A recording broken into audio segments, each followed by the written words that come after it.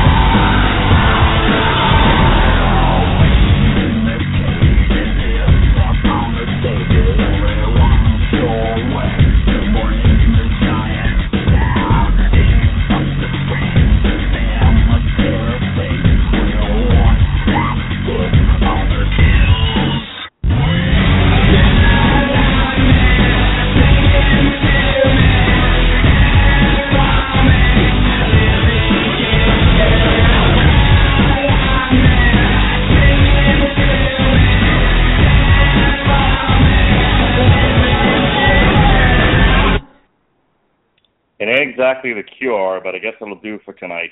And that's the theme of our podcast this evening. It ain't exactly what it once was, but I guess it'll do for now.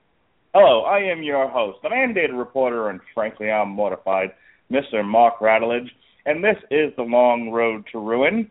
Tonight we are moving on to our second part of our Crow series. We will be talking about The Crow, Salvation, The Crow, Wicked Prayer, The Crow, Master of Puppets, The Crow, Bring Your Daughter to the Slaughter, The Crow, it doesn't matter. Just we're talking about the bad ones now. When we say Long Road to Ruin, this was a short trip to the stratosphere and then a plummet straight down into hell. What I'm trying to tell you folks is that these are not good movies. So we're going to have a lot of fun tearing them to pieces. And helping me do that, he's going to pull on the right leg while I pull on the left leg, as these movies are on the wrong end of the wishbone. Here he is, folks, my good friend and co-host, Mr. Sean Comer. How do you do, sir? Oh, folks, you have no idea what the last 15 minutes have just been like. Okay. First off, thank you all for tuning in again, and welcome to the show. I'm Sean, you're not. And apparently, I am a superhero in the making. Because my older viewers out there, and by older I mean roughly mine and Mark's age, probably remember watching Siskel and Ebert at the movies. Mark, you remember Siskel and Ebert, right? I do. Okay, so you remember how the show opened with this funny little montage of how they're both working at their respective Chicago papers, and then, and apparently we have either a caller or a sneezing puppy who wanted to chime in there, who just all of a sudden after a day full of typing either thumbs up or thumbs down, and quite possibly all work and no play makes Gene / Roger something. They pick up their coats and they just both depart across the Windy City for a movie theater. That's pretty much what happened tonight before the show. Because leading up to it, guess what? I almost overslept it. I went and took a nap sometime this afternoon because I wanted to freshen up for about 45 minutes. That apparently turned into about an hour and a half long vision quest of fever dreams inside my pointed little head. And the next thing I know, I'm waking up, looking down, saying, oh shit, I have 20 minutes until a podcast. So with, ironically enough, the Siskel and Ebert show theme stuck in my head, I get up, throw on some jeans, and, of course, my requisite N7 hoodie, call into the show, tell Mark, hey, I got something I got to do. I got to run across the street. I'll be right back. And with super speed, literally right across Country Club Road I go to Circle K to go fetch my requisite donut and 44-ounce Diet Dr. Pepper. I made it back in the door right as the theme song was starting. Kid you not. I had my phone plugged in on my laptop and sitting on it just waiting for it to go because my battery was also nearly dead when I woke up. And just right as I'm setting foot through the door, right on cue, practically like a sitcom, the dulcet tones of the Foo Fighters pour from my coffee table. You are the Flash, that's for certain. It's actually interesting. Okay, first off, Green Arrow, son of a bitch, or as my good friend Kim called me this afternoon, Sir Mojo. Yeah, it's funny. Just in the whole reason why we had to do this podcast in two parts was, you know, as people know if they follow the show, I've got kids, and sometimes I can get away with watching, say, Batman versus Robin in front of my kids because it's a cartoon and it'll pass, as I did earlier today. There are certain things, though, I can't get away with playing, and any one of the Crow movies would have fit the bill. There's just certain, I can get away with The Daily Show because it's, my son likes the theme and he dances to it. He drops it like it's hot. And then it's just Jon Stewart talking for 20 minutes. So I can, John Oliver, same thing. Drops it like it's hot. It's John Oliver theme too.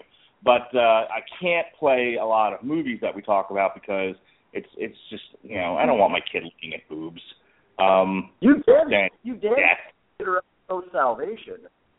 No way you get her.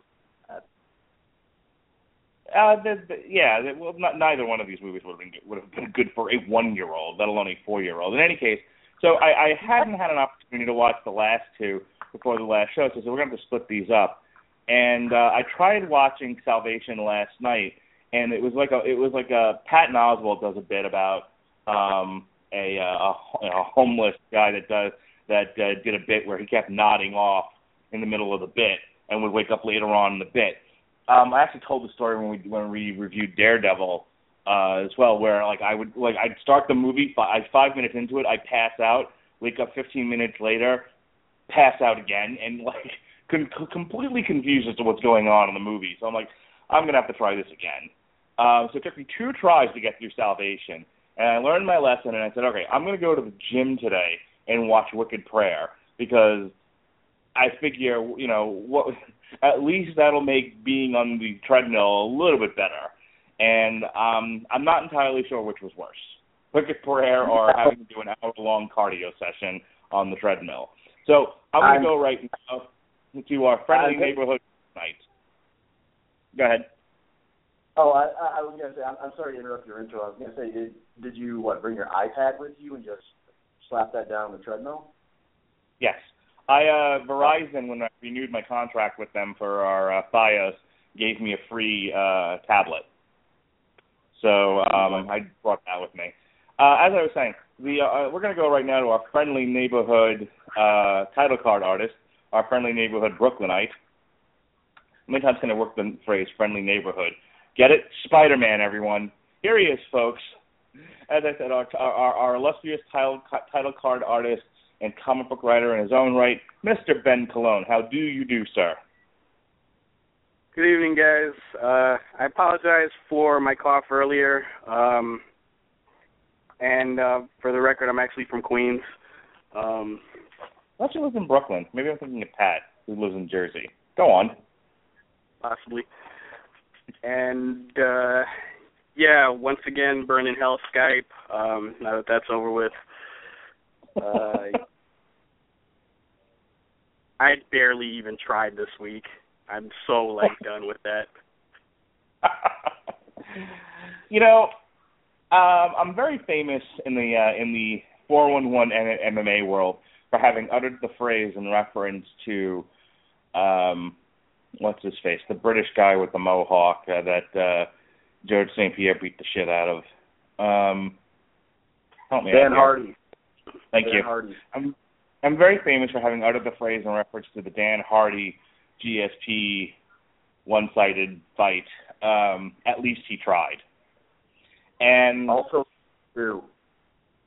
And that's the best way I can sum up Salvation and Wicked Prayer. I think there was an honest attempt to make good movies here. I think their heart was in it. But between bad direction and bad acting, and not enough differentiation in the stories, I mean, it's kind of like what Sean and I talk about when we say, how, I think of Paranormal Activity being the best example, where we talk about where can you take this is a gimmick franchise, where can you take the gimmick and make it interesting, and we tossed around some different ideas. I feel like there was an attempt made with Salvation and Wicked Prayer to do that, and just because you are taking something in a different direction and trying on different motifs doesn't necessarily make it good. And again, you can't just do something different and expect it to work out. You have to have a good director on board, good cinematographer, good actors, good acting, etc. The whole package there. And that's ultimately what this episode's going to, at least from where I stand, going to be about. I thought the plots of Salvation and Wicked Prayer weren't bad. I thought they were pretty interesting ideas for where to take this particular franchise. They were just executed poorly. So I guess that's where we'll begin. We'll talk about the movies individually, but I kind of want to get your overall impressions of these movies. Obviously, just to say these were shit. Now let's go talk about Age of Ultron or the Force Awakens trailer that dropped today. But I want to know first from Sean and then Ben. You heard my summation. What would be your summation of these two movies as we begin to talk about them? Deep fried Jesus on a stick. Why? Why?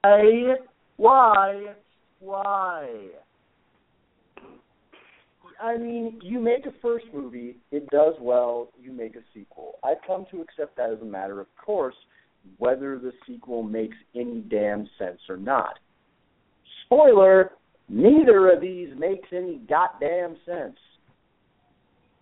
On the other hand, sequel tanks, that should be it. No, in this case, that is an excuse to assemble a pack of, actually, even more tragically, if we're being honest, a pack of at least fairly serviceable actors at worst, and at best some really effort-filled, top-notch performances to really try to milk just a few more cheap bucks out of the franchise. And in this case, they were trying to do it using what are actually two really not necessarily all that bad novels. They just adapted them really, truly horrendously to the point where the third is completely unwatchable. And as we'll get to in a few minutes when we talk about the fourth one, it's watchable in the same sense that The Room and Birdemic are watchable. But in this case, when it comes to the third movie, God, the writing was on the wall. I mean, it got 1 week in a single Spokane, Washington theater to see if it would really warrant a full theatrical release. And what ended up happening was it was hit by a boycott from a number of Crow fan sites, not just the Crow Salvation, mind you, but a number of Miramax films, in order to demand a proper theatrical release. So, ultimately, it was doomed to fail pretty much right from the beginning. It was done because this thing it was absolutely unadvertised. It's just like it would be like waking up all of a sudden one day, and you just see randomly on IGN that overnight Valve released a press release saying, "Oh, PT Dubs, here's Half-Life 3. Surprise!" And just no announcement, very, very few announcements, I should say, very little press, because obviously fan sites knew about it. But it got one small newspaper ad under a lot of political pressure for Miramax to put out less violent films, and ultimately ended up with Miramax just saying, screw it, we're just going to shop this to cable channels. So, and really, that's about all there is to it. There's very little trivia to this, except for just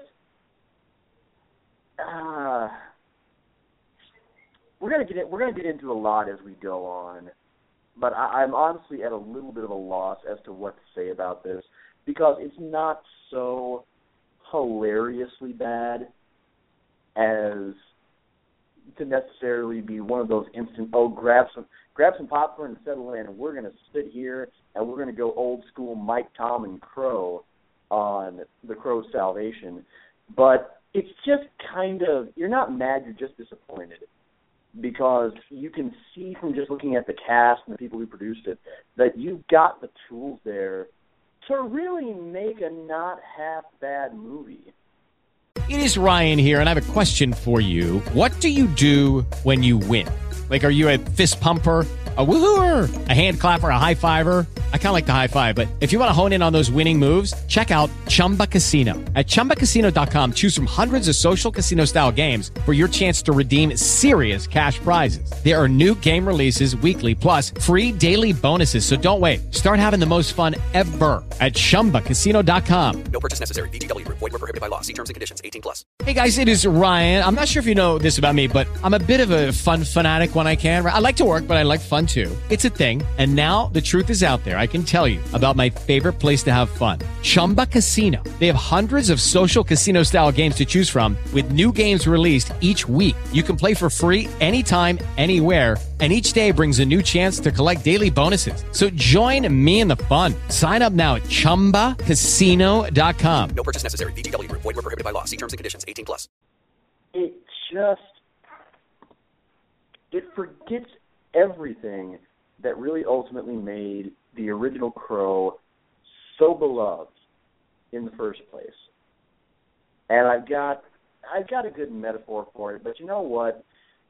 Prior to us talking about that, I seem to recall that Ben had a couple things that he wanted to run down about these two sequels. So I'm going to go ahead and throw it to our favorite Queensian. Ben? Ben, before you jump in there, I want to give you an opportunity to talk about, because what we got is Salvation and Wicked Prayer. We could have gotten some other Crow sequels. Why don't you speak to that first and then jump in with your thoughts on Salvation? Go ahead. Sure thing. Yeah, this is what I'm bringing to the table this time around. I actually did a little bit of suffering for both of you so that you wouldn't have to.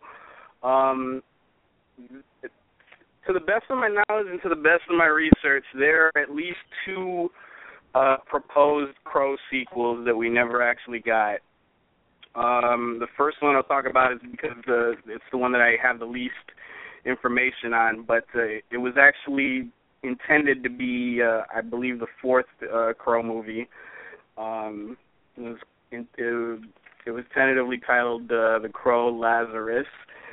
It was supposed to be basically, because all of these movies are retreads of the original, this one was supposed to be sort of hip-hop flavored. It was proposed to star DMX in the title role. Pause for reaction. Okay. You also got to remember this. You also got to remember this was. Go ahead. This was right around 2000. This was like pre. Is Sean still laughing? Just keep going, Ben. Just keep going. This was around 2000. This was pre crack and jail time DMX, or at least relatively before. This was actually when his star was kind of on the rise. From what I have, I'll read this here. The screenplay for The Crow Lazarus deals with the story of a rapper who chooses to leave the music scene for the love of a woman and is killed during a drive-by shooting. The rapper is then reincarnated as the Crow in order to take revenge on the gang responsible for his death. Pretty similar enough, plot here. Here's the one thing that I don't have that I'm saying from memory, and prepare your laughter again. From what I remember from the early rumors when this was still rumored at around the time that it was intended to come out, the villain to play opposite DMX at the time proposed to be Eminem.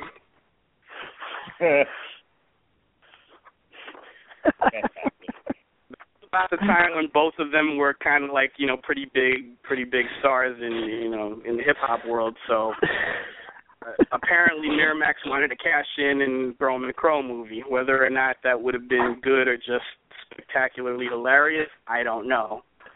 I guess we can always speculate. Mr. Cologne, you had 2 weeks to come up with jokes for this pod. Hang on here. I wish to voice an objection. Mr. Cologne, you had 2 weeks to come up with jokes for this show. If you couldn't come up with anything, I still will not accept just managing to steal Doug Walker's old demo reel scripts and passing them off as actual trivia. Come on now. You are free to look it up for yourself. I am serious. That is too incredible to be true. Wait a minute. I'm trying to get this out here. Cat Williams says that DMX is not much taller than he is, which puts him at about 4'11", 5 feet tall. How the fuck were they going to get away with a short hoarse, raspy voiced black guy running around shooting people? You're fucking great.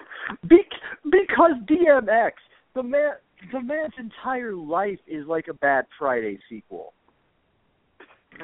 I don't like Chris Tucker. They just should have done an entire hip hop genre Crow, and and in succession, DMX, Chris Tucker. Let's go with an entire out of place Crows. I think that would have made money. Sure, the Crows. The land of misfit crows. Yeah. Oh, I can do one better. Okay. So, Sean, last time we were on the show, remember when I told you that that quick song during the exploding building of City of Angels was not the last involvement that Rob Zombie would have with the Crow franchise? Yes. Rob Zombie actually wrote a full and complete sequel for the Crow. Oh dear. And I have it, and I have read it in full so that you didn't have to.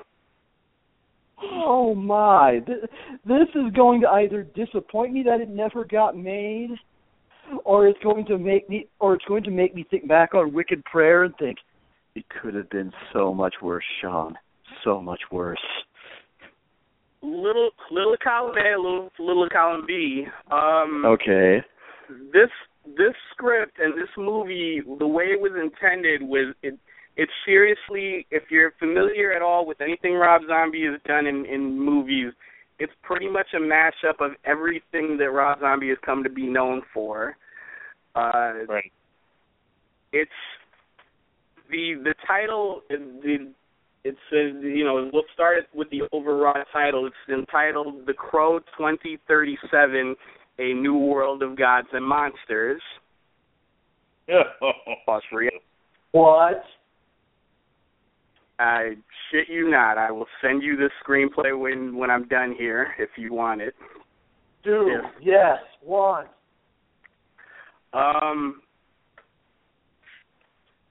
Basically, I'll run down as close to a plot synopsis as I could have managed because this screenplay is like all over the place. This is basically it's this weird hybrid of sci-fi, post-apocalyptic, supernatural western. Seriously, basically the story of this kid and his mother who is murdered by this crime boss with ties to the occult, who has been prophesized to be overthrown someday by this kid. So he sort of kills him, preemptively in order to prevent that from happening. And the story then picks up. Future too, but go on. Yeah. The story then picks up about 40 years later where the crime boss has become an avatar for this sort of Cthulhu-like ancient demon god.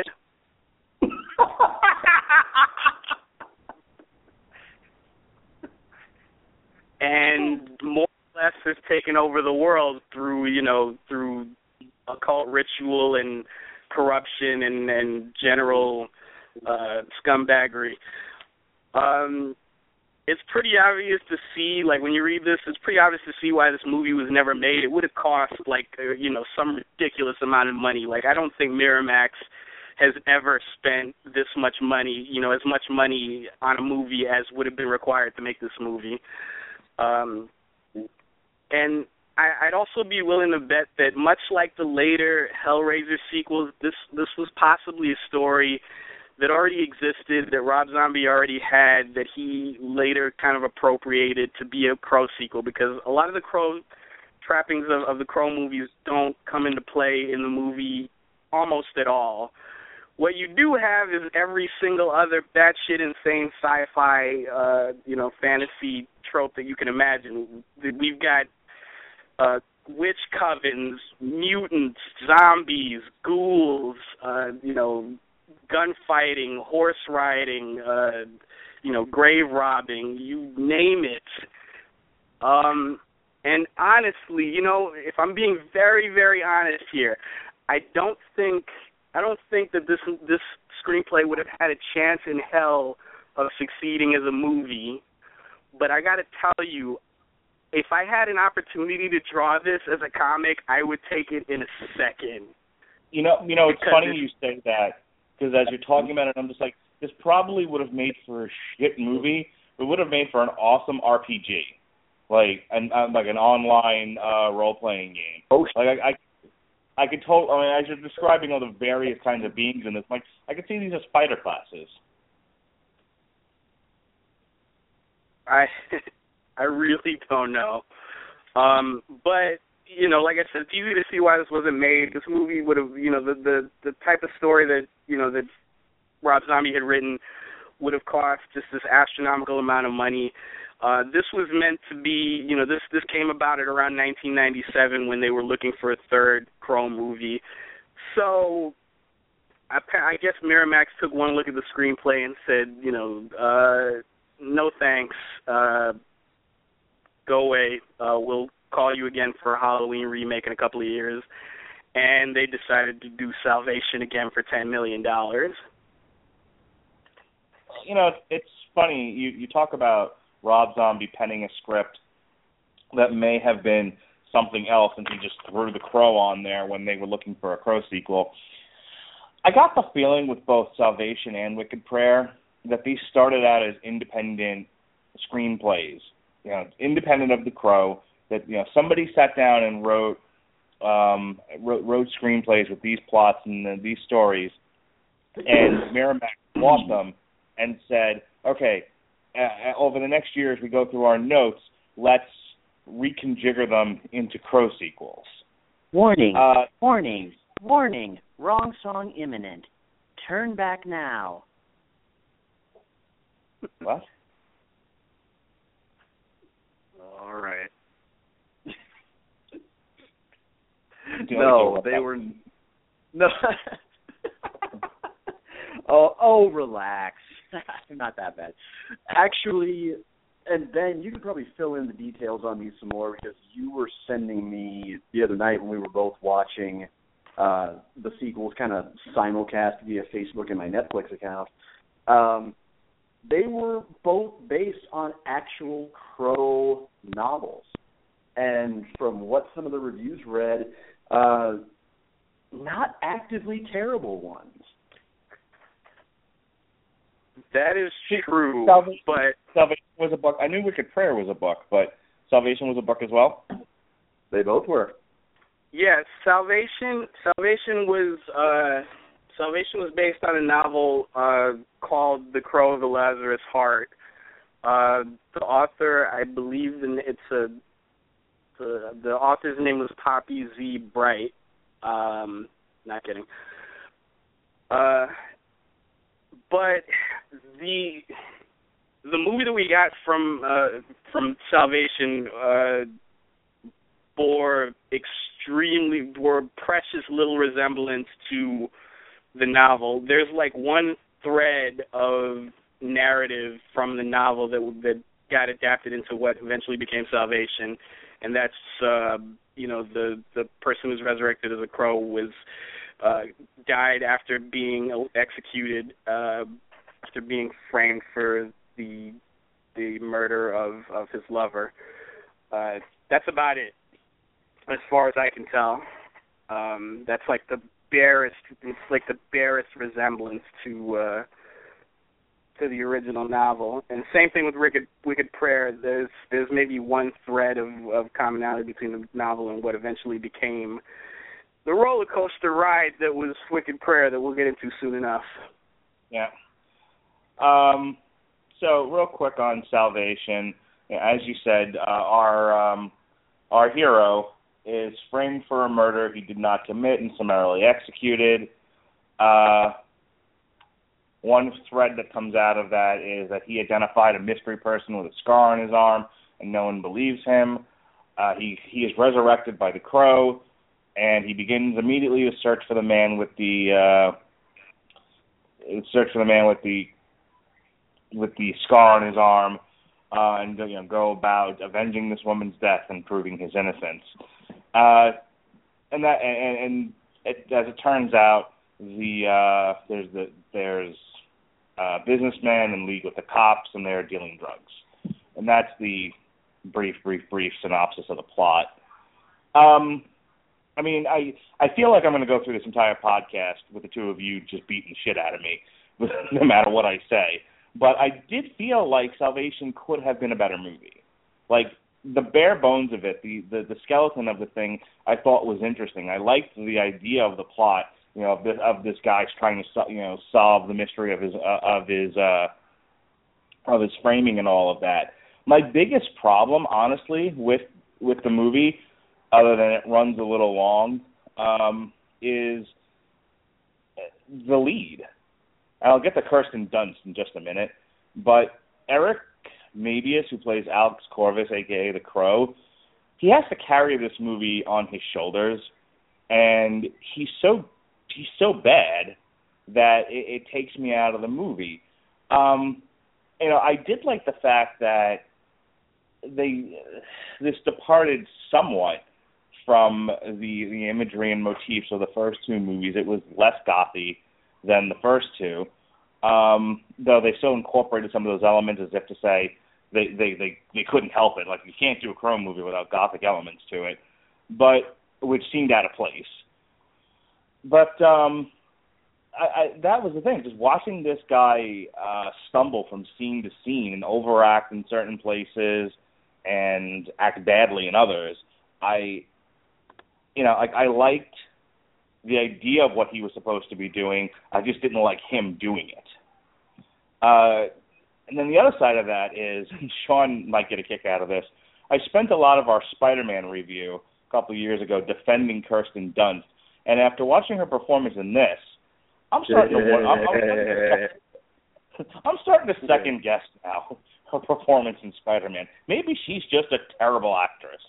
Because boom, I'm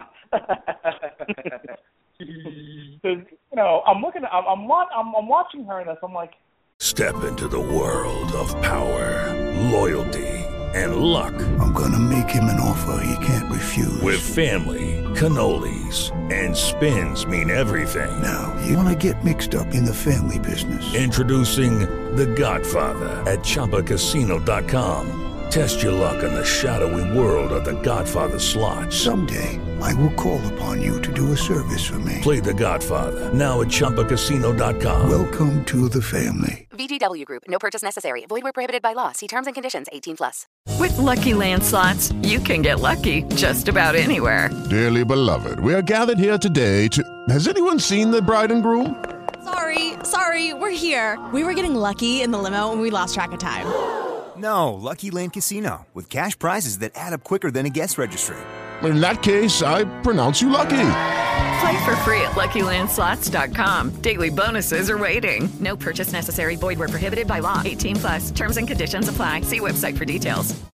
You're either a terribly unlikable character, or you're just so bad at this that you're making a perfectly likable character that much more terrible through your performance. I couldn't figure out which was which. So that's kind of what I have to say about it. I mean, everybody else in the cast, Fred Ward's fine as the crooked cop. Everybody else is sort of, various henchmen 1, 2, and 3. William Atherton as Nathan Randall is sort of underplayed and underused, I think. But, all in all, it was a movie in my opinion, it was a movie with a lot of potential executed poorly. Now I'll let you guys pick on me and tell me that I'm crazy. Go ahead, Sean. Okay, well, you got me on a technicality. I can't wrong song you because technically those are opinions, not facts. So you're not entirely wrong. However, I would just inject a couple of other alternate thoughts. First off, Eric Mabius does not turn in a terrible performance. He actually turns in an excellent performance. He just actually turns in an excellent performance in very much the wrong movie. You see, the trouble is, Ben pointed something out last week that these two movies really bear out. Everybody who played the titular role, the lead hero role in each of these three sequels tried something that should have never been attempted in the first place. They tried to ape Brandon Lee. And you can't do that with these. The big problem is Mabius actually turns in what is an excellent case for him one day, somewhere, some way in this universe, getting to play the Joker. It's actually just downright that entertaining because right out of the gate, he's not really savage, feral, and driven by vengeance. Seemingly immediately upon realizing his powers, he becomes downright gleeful in his path of carnage. In fact, he's at times just straight up amusing. And Mabius isn't a terrible actor, and I'll hand him this. Unlike Edward Furlong, he at least has the presence to play an avenging Diablo of this kind. But it's just out of place for everything that the first couple movies set up, and those are main protagonists who are brought back to life but are confused, lost, and just slowly being taken over and having their humanity reached by all this quest to just mercilessly slaughter all the people who mercilessly slaughtered them and gradually becoming them. With Brandon Lee especially, you get to see them slowly descend down to that level. And while you're questioning whether or not you should really be cheering for their actions, you're also hoping that something somewhere reconnects them with their humanity and snaps them out of it to bring them back full circle. In this case, there's really none of that with Mabius. It's just straight out of the gate, he's dead, murderous, and loving it. And again, while it would make a great chaotic evil villain like the Joker, it ends up making for really a very hollow, cartoonish, and, if you'll pardon the semi-pun, kind of soulless crow here. As for Kirsten Dunst, well, actually, Ben and I got into sort of an interesting discussion while we were watching the sequels. We were watching them the same day or two, roughly, when we found out that Olivia Munn, of all people, is going to be playing Psylocke in X-Men Apocalypse. Boy, am I excited. What'd you say? And boy, am I excited. Oh, I can hear it. It's like I'm talking to Olivia herself. Mark, I can hear your resting bitch face. No, I swear to God. I mean, I just don't want to go off on a tangent, so I'm not. But when I saw, first of all, I'm in love with Olivia Munn. She's on the list. She's awesome. She was rather awesome on The Newsroom, and I think she plays like a biker whore on one episode of New Girl. I love Olivia Munn. I think she's great. Now that she's being cast as Psylocke, I'm in. It's good stuff. God, if I could open a tear in time and space, BioShock Infinite style, so I could throw something through it. And by your own rules, I offered opinions, and you're not allowed to attack me. So yeah. I know you're entitled to your opinions. It's just that, come on, Fox. I know you can afford actresses. Getting on with it. I know you can. And if anything has ever demonstrated that that's what Olivia Munn is not, it would be Newsroom. But in any case, we started off the movie, and I was kind of making that comparison in terms of just how damn flat, uninteresting, and just utterly vapid Dunst is throughout all this, and how there's absolutely nothing whatsoever engaging about her. And then Ben pointed out to me a few times that she very clearly just exhausts all of her existing mana in order to channel an emotion for one scene. Yeah, my biggest problem with Dunst, and we can go back and forth on this a little bit, but my biggest problem with Dunst is if later on you're gonna make her the damsel in distress, you don't want to paint her so bad, so bitchy, that when she gets there, you're like, yeah, kill her. Yeah, awesome. You sewed her mouth shut. Should have done that in the first scene. I mean, that's the problem with it. She's drawn so terrible that by the end of it, where you're supposed to be, there's supposed to be tension in her having been kidnapped and all of that. As an audience, you're like, who the fuck cares? She's an asshole. I've just reached the conclusion that There's only one other movie that I'm really, truly going to like Kirsten Dunst in, and that's Drop Dead Gorgeous. That's it. They say that some storytellers only have one truly great story in them. Well, some actors and actresses only have one really engaging, perfectly sculpted role in them that they'll ever get to play. Hi, Edward Furlong. Just sit right there. The doctor will be with you in a moment. And in Kirsten's case, it was Amber Atkins. That's it. That is it. I haven't really found her to be really terribly, really terribly impressive or engaging in anything else I've seen her in since.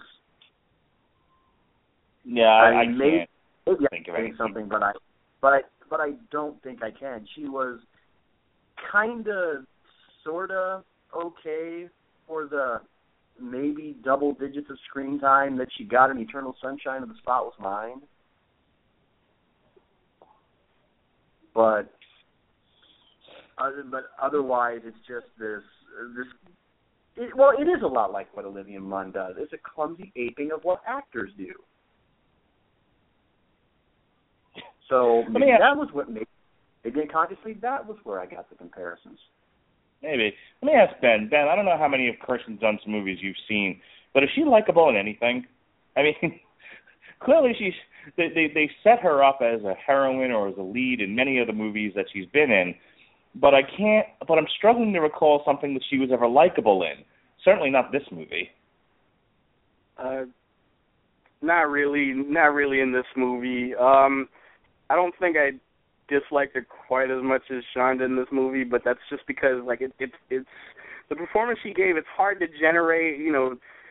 She's so minimally emotional in this movie that it's hard to generate an emotion in anybody that's watching it. So it's like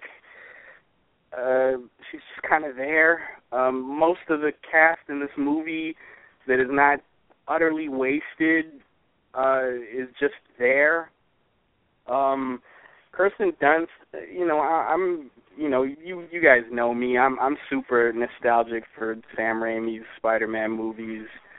I thought she was okay in the first two. She was fine. She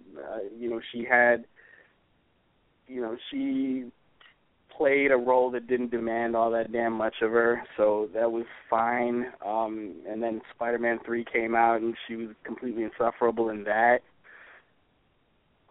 In this, it's not even that. In this movie is like right before she did Spider-Man. She's just there. It's hard to care about much of what happens to her. Aside from that, if it's cool with you guys, I'd like to, because I have so little to say about the actual actors that are involved in this. Like, Eric maybe as the lead didn't make that much of an impression on me either. By the way, to pick up the thread that I left off from the last show, in this movie, he plays a character named Alex Corvus. Corvus is crow in Latin. Just saying. So yeah. Other than that, I actually wanted to talk about some of the actual filmmaking of this movie itself, and what really drove this movie from being just kind of forgettable to me to actually what I consider to be the worst of all four of them. It took me a while to come to that conclusion, but I think I'm pretty comfortable saying that at this point. Really? You really thought this was worse than Wicked Prayer? What I said to Sean, at least Wicked Prayer had the decency to suck at a more ambitious level, is what I told him. Okay. Wicked Prayer can get some... Reach for the stars and fell on his face? Yeah, you can get some entertainment value out of Wicked Prayer. It's not the entertainment value that they intended, you know, but you can Mystery Science Theater the hell out of that movie. This one, and this is what I wanted to get into. I'll try to be concise about this. This is why, you know, I'm going back to, you know, my Spider-Man fandom and my love of most of the Spider-Man movies, including the two Amazing Spider-Man movies, which I like very much. My biggest complaints with those two movies, especially the first Amazing Spider-Man, my biggest complaint with that movie was not the acting. I enjoyed the acting very much. It was not the story. I enjoyed the story just fine. My biggest problem with Amazing Spider-Man was the direction. The direction was I found it to be incredibly uninspired and incredibly derivative of what Sam Raimi had been doing in the original trilogy. That, I don't want to say that offended me. That's too harsh a word to say, but it bothered me that the direction in sometimes down to whole shots and scenes in the first Amazing Spider-Man were, I could point to scenes in Spider-Man 1 and 2 that were by Sam Raimi that it completely was lifted wholesale from. There's a lot of that in The Crow Salvation, and it bothers the hell out of me that so much of it was, you know, the story's already going to be derivative of the original comic and the original movie. But to have, you know, scenes and visuals and shots and motifs ripped wholesale from what Alex Proyas was doing and done poorly, to me that made it worse. Like, that made it a harder sit for me. You know, I counted, you know, I don't have it in front of me, I counted at least 13 different times that I saw. There were probably more that were scenes, you know, different things, you know, that were taken from the original, and if it was just vague plot points or plot elements, I could probably forgive that. But I'm talking about, like, you know, almost like story beats, like, you know, in the beginning, Alex, you know, jumps a barbed wire fence, and he's got both of his hands cut up like, you know, Stigmata, very much like in the first Crow movie where Brandon Lee, you know, swings in and out of the window and he looks at his hands and the wounds on his hands heal. Things like that. There's a lot of that going on in Salvation. Hang on. I forgave him for that one. He was escaping a prison. But I'll give you one in trade, one that was unforgivable, and that is, as Sean pointed out, and rightly so, he goes to this whole movie being kind of a creepster.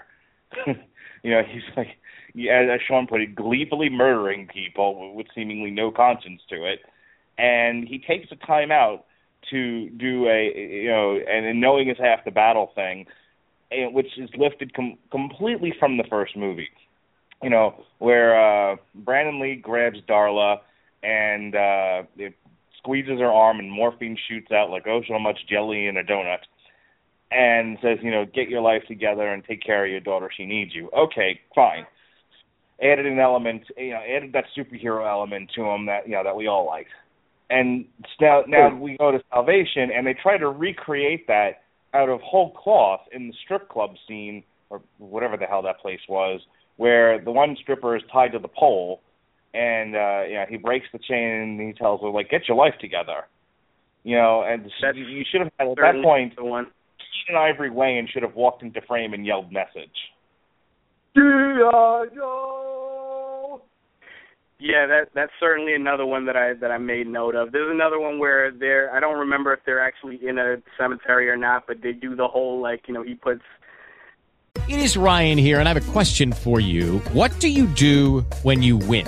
Like, are you a fist pumper, a woohooer, a hand clapper, a high fiver? I kind of like the high five, but if you want to hone in on those winning moves, check out Chumba Casino. At ChumbaCasino.com, choose from hundreds of social casino-style games for your chance to redeem serious cash prizes. There are new game releases weekly, plus free daily bonuses. So don't wait. Start having the most fun ever at ChumbaCasino.com. No purchase necessary. VGW Group. Void where prohibited by law. See terms and conditions. 18+. Hey guys, it is Ryan. I'm not sure if you know this about me, but I'm a bit of a fun fanatic when I can. I like to work, but I like fun too. It's a thing. And now the truth is out there. I can tell you about my favorite place to have fun. Chumba Casino. They have hundreds of social casino style games to choose from with new games released each week. You can play for free anytime, anywhere. And each day brings a new chance to collect daily bonuses. So join me in the fun. Sign up now at ChumbaCasino.com. No purchase necessary. VGW Group. Void where prohibited by law. See terms and conditions. 18+.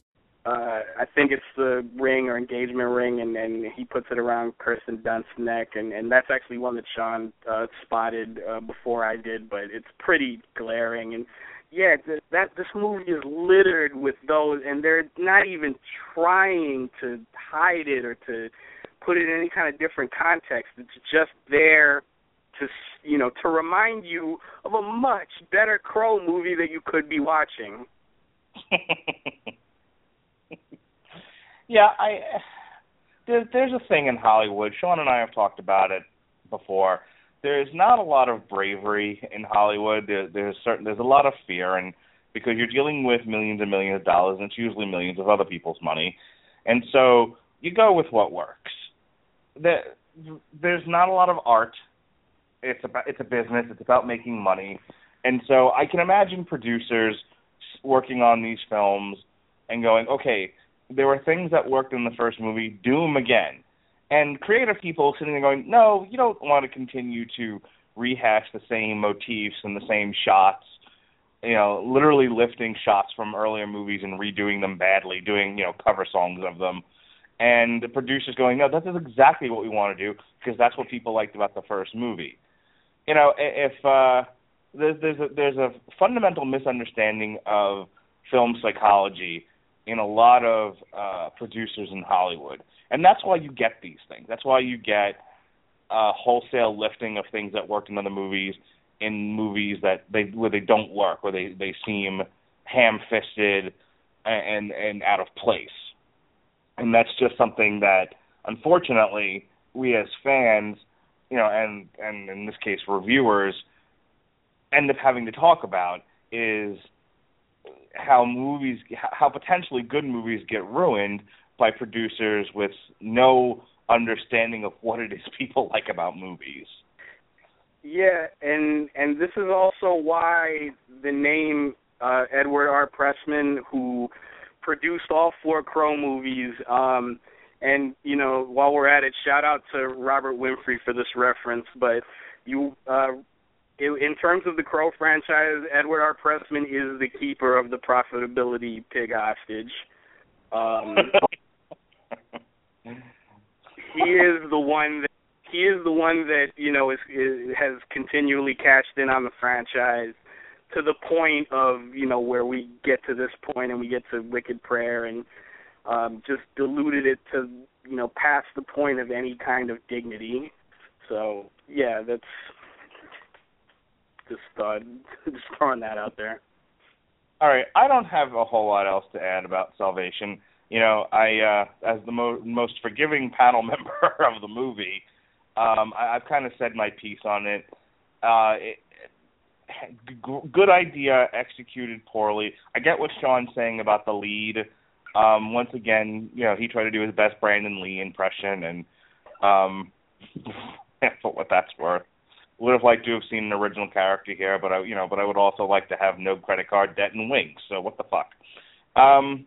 Anything else on this, Sean? When it comes to this movie, it's like it's standing about 2 feet right in front of the point of the first one, and somehow ends up shooting itself in the dick. It misses that badly.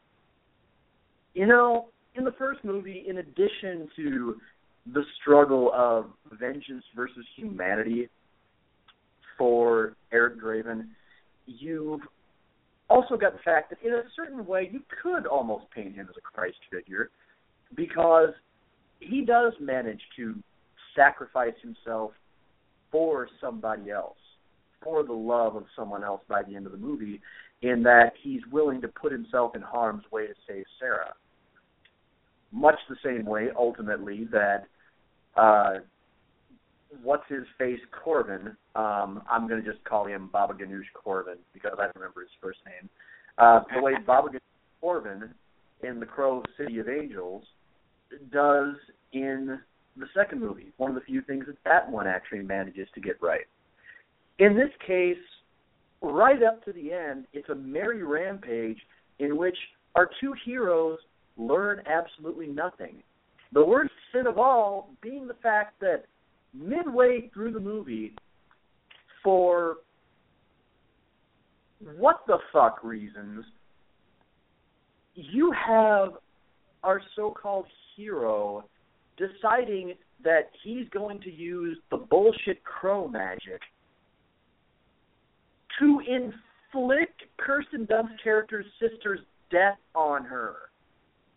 Pretty much moment by moment, and make her relive it.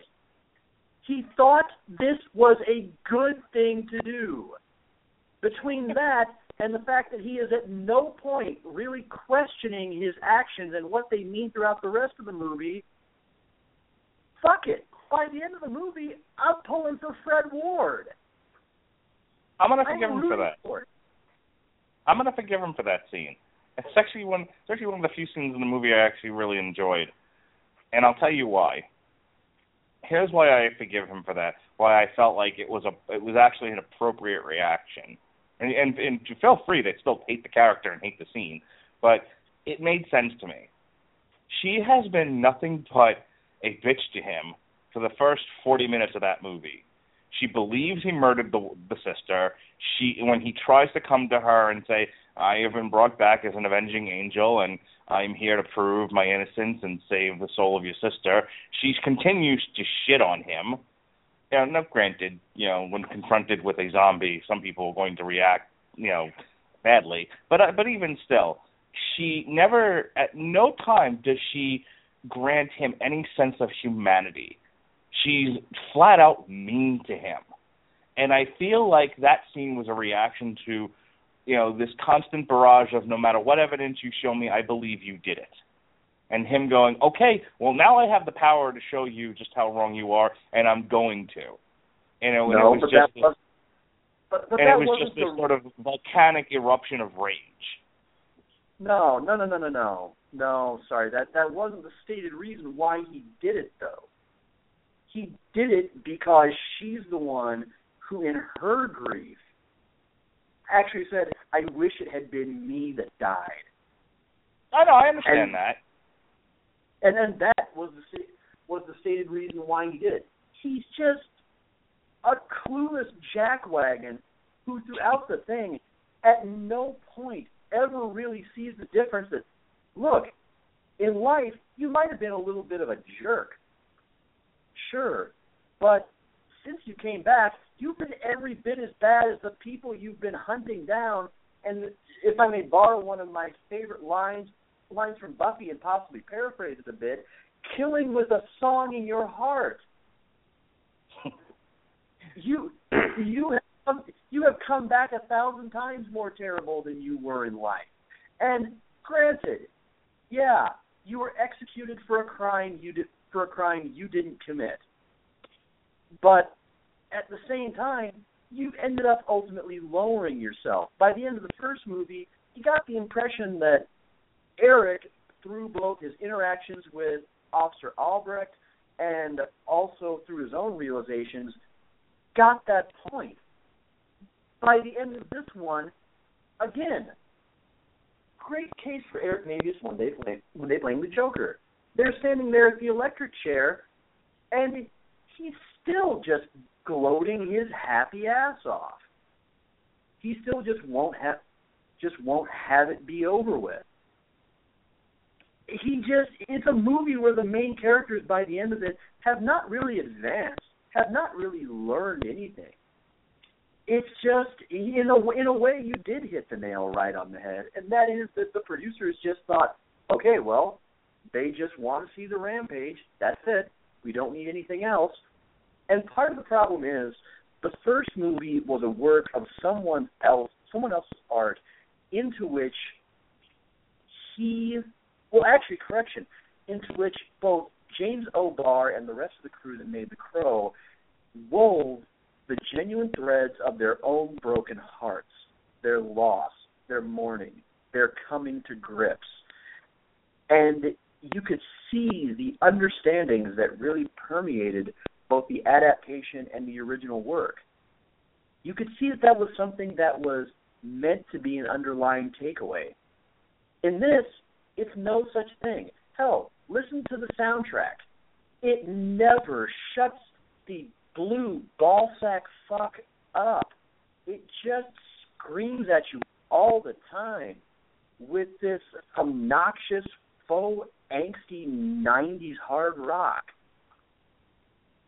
And the movie ends up being every bit as soulless as that music, so I guess in a way that's kind of maybe sort of apropos.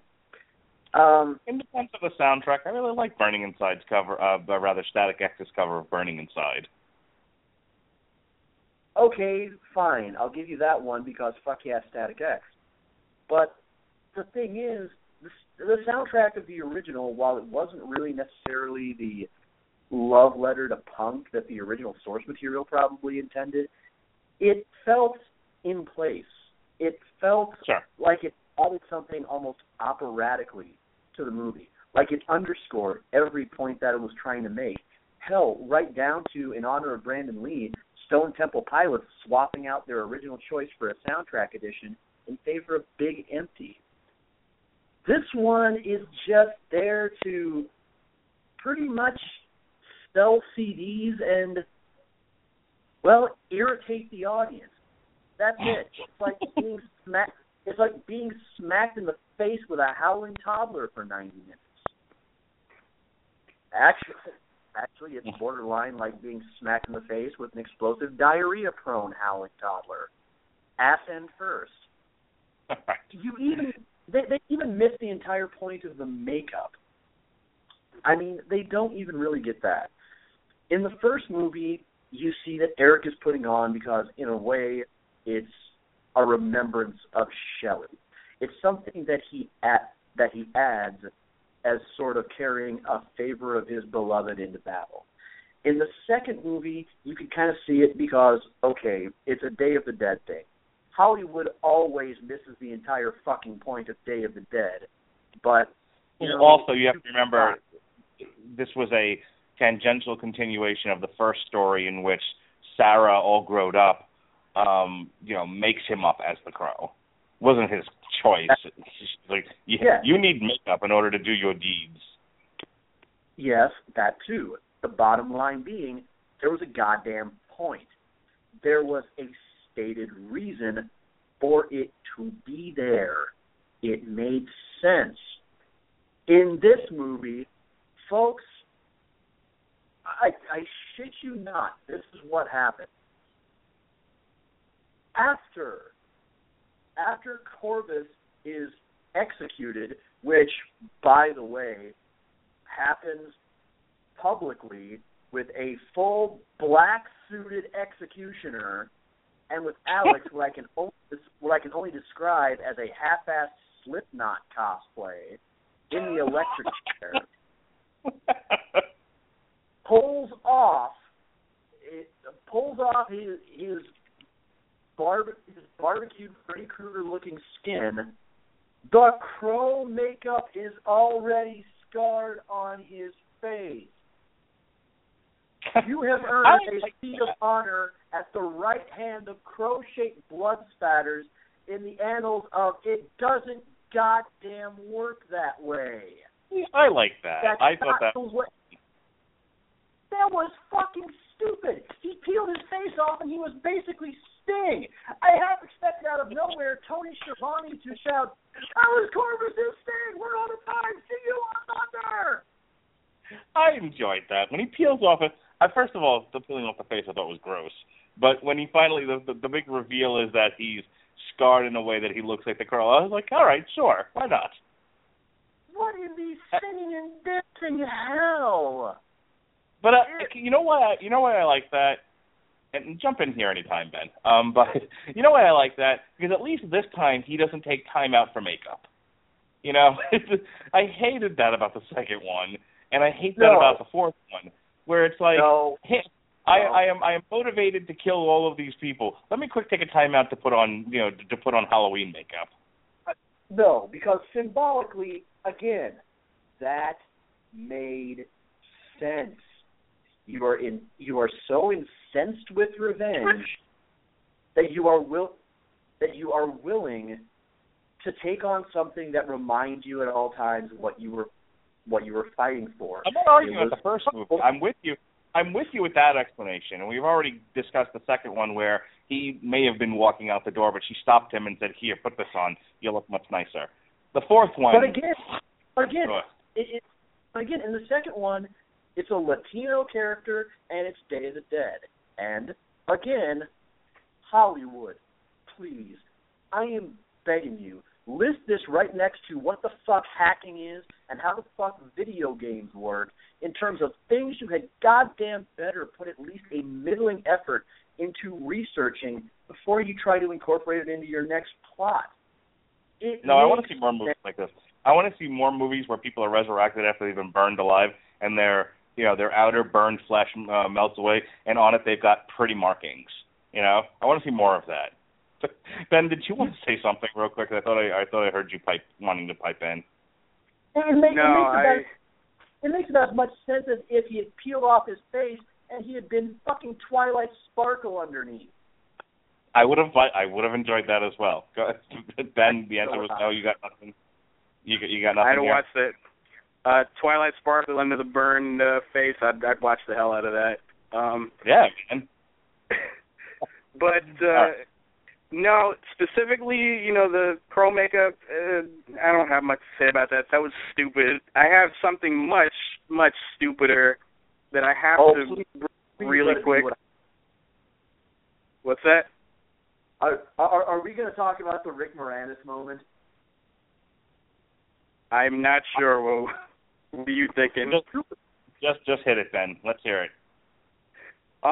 No, because we talked a great deal last time about how what things happened that where in which the Crow powers don't work that way. Okay, round two. Name something that's not boring. A laundry? Ooh, a book club. Computer solitaire, huh? Ah, sorry, we were looking for Chumba Casino. That's right, ChumbaCasino.com has over 100 casino-style games. Join today and play for free for your chance to redeem some serious prizes. ChumbaCasino.com. No purchase necessary. Void where prohibited by law. 18+ terms and conditions apply. See website for details. Hey guys, it is Ryan. I'm not sure if you know this about me, but I'm a bit of a fun fanatic when I can. I like to work, but I like fun too. It's a thing. And now the truth is out there. I can tell you about my favorite place to have fun. Chumba Casino. They have hundreds of social casino style games to choose from with new games released each week. You can play for free anytime, anywhere. And each day brings a new chance to collect daily bonuses. So join me in the fun. Sign up now at ChumbaCasino.com. No purchase necessary. VGW. Void where prohibited by law. See terms and conditions. 18+. This movie has the biggest offender of that, in which apparently you can trick the Crow powers into not working anymore. I know they do that in the fourth one. I don't remember in the third one. Did they also fool him into thinking the Crow was dead? No, it wasn't even that. That was in the fourth one. It's not so bad. In the fourth one, they actually mortally wound the Crow, and right. And then what's his face does Machete does a rain dance and he comes back to life. Right. Yeah.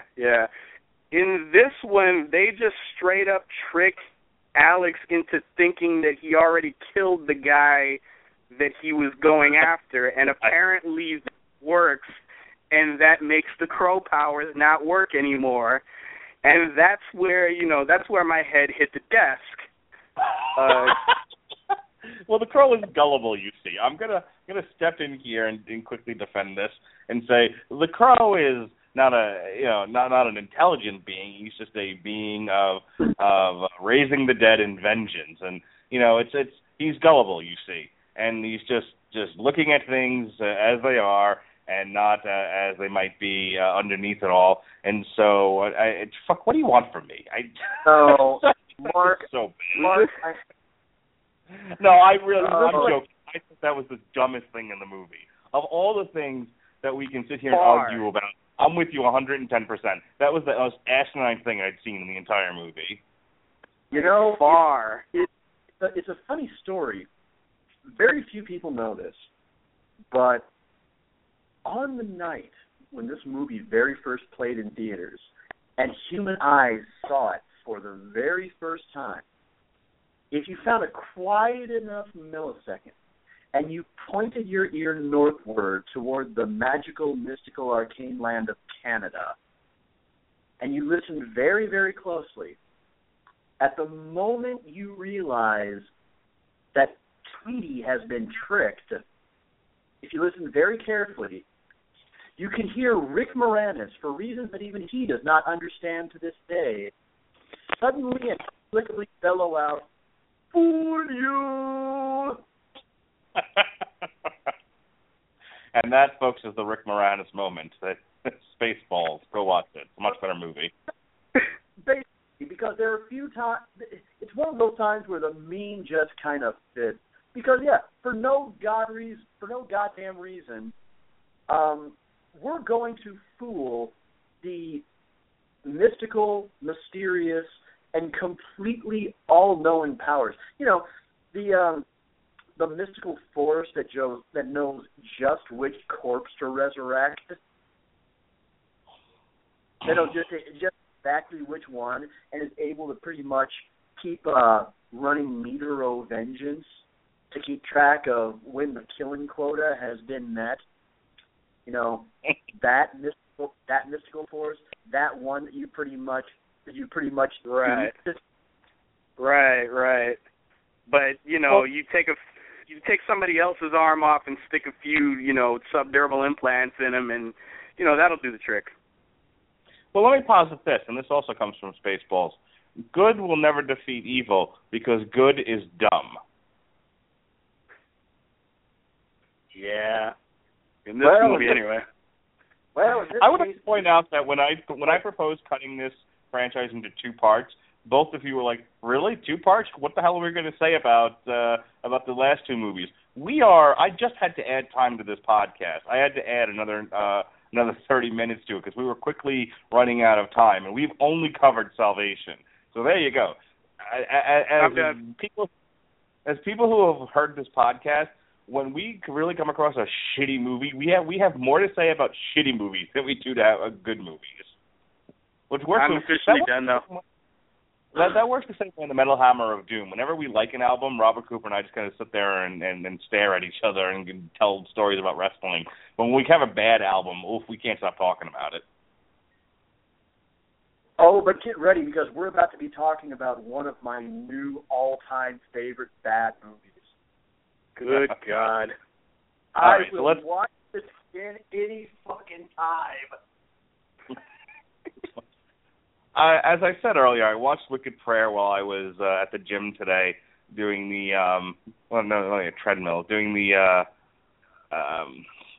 elliptical and then the recumbent bike. And other than having to fast forward 1 or 2 parts with some nudity, because I was at the Y and people walk around you and I don't want to offend people, this was rough to get through.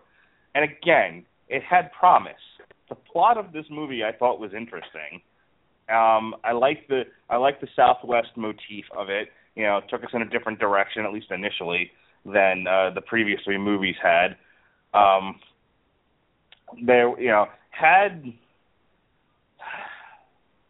It had a cast with people who are famous, somewhat. Oh, did it have a cast? It had Dennis Hopper in it as El Nino. Oh, did it have Dennis Hopper? Hell yeah, it did. Like I said, I think if you walk into someone's office and you say, listen, we want to do another Crow movie, what are some of your thoughts? And you say, well, how about we put this one on a reservation and set it between the conflict of Indians on the reservation wanting to build a casino and miners in a mining town that's where the mines are going to be shut down. Let's put it in the middle of that kind of tension. Okay, I'm with you so far. And then go, okay, and the villain's going to be a cult leader named Death, and he'll have three, and he'll be joined by three other horsemen of the apocalypse and Tara Reid. All right. You're starting to lose me, but okay, so we've got tension between the Indians and the miners and a cult leader somewhere in the middle of this, and then what we're going to do is we're going to have the cult leader resurrect the devil himself and become Lucifer. Oh, for fuck's sake. I mean, I don't know about you guys and your patience for this sort of thing, but if you get... I'm okay with them resurrecting somebody to go on a tour of vengeance long enough to save the soul of his beloved. Much past that, I'm not into the mysticism. I'm not into magic. Not in this kind of a movie. And when it became a Mortal Kombat fight between the undead zombie and the resurrected devil, the newly resurrected devil, I wanted to throw my tablet out of the Y. It became a little too much. Oh, Mark, you so didn't look closely enough at all the moving pieces here. Oh, please, Sean. I'm going to sit back and let you take over. Go ahead. So, show me, oh wise movie master, what moving pieces of this piece of shit did I miss?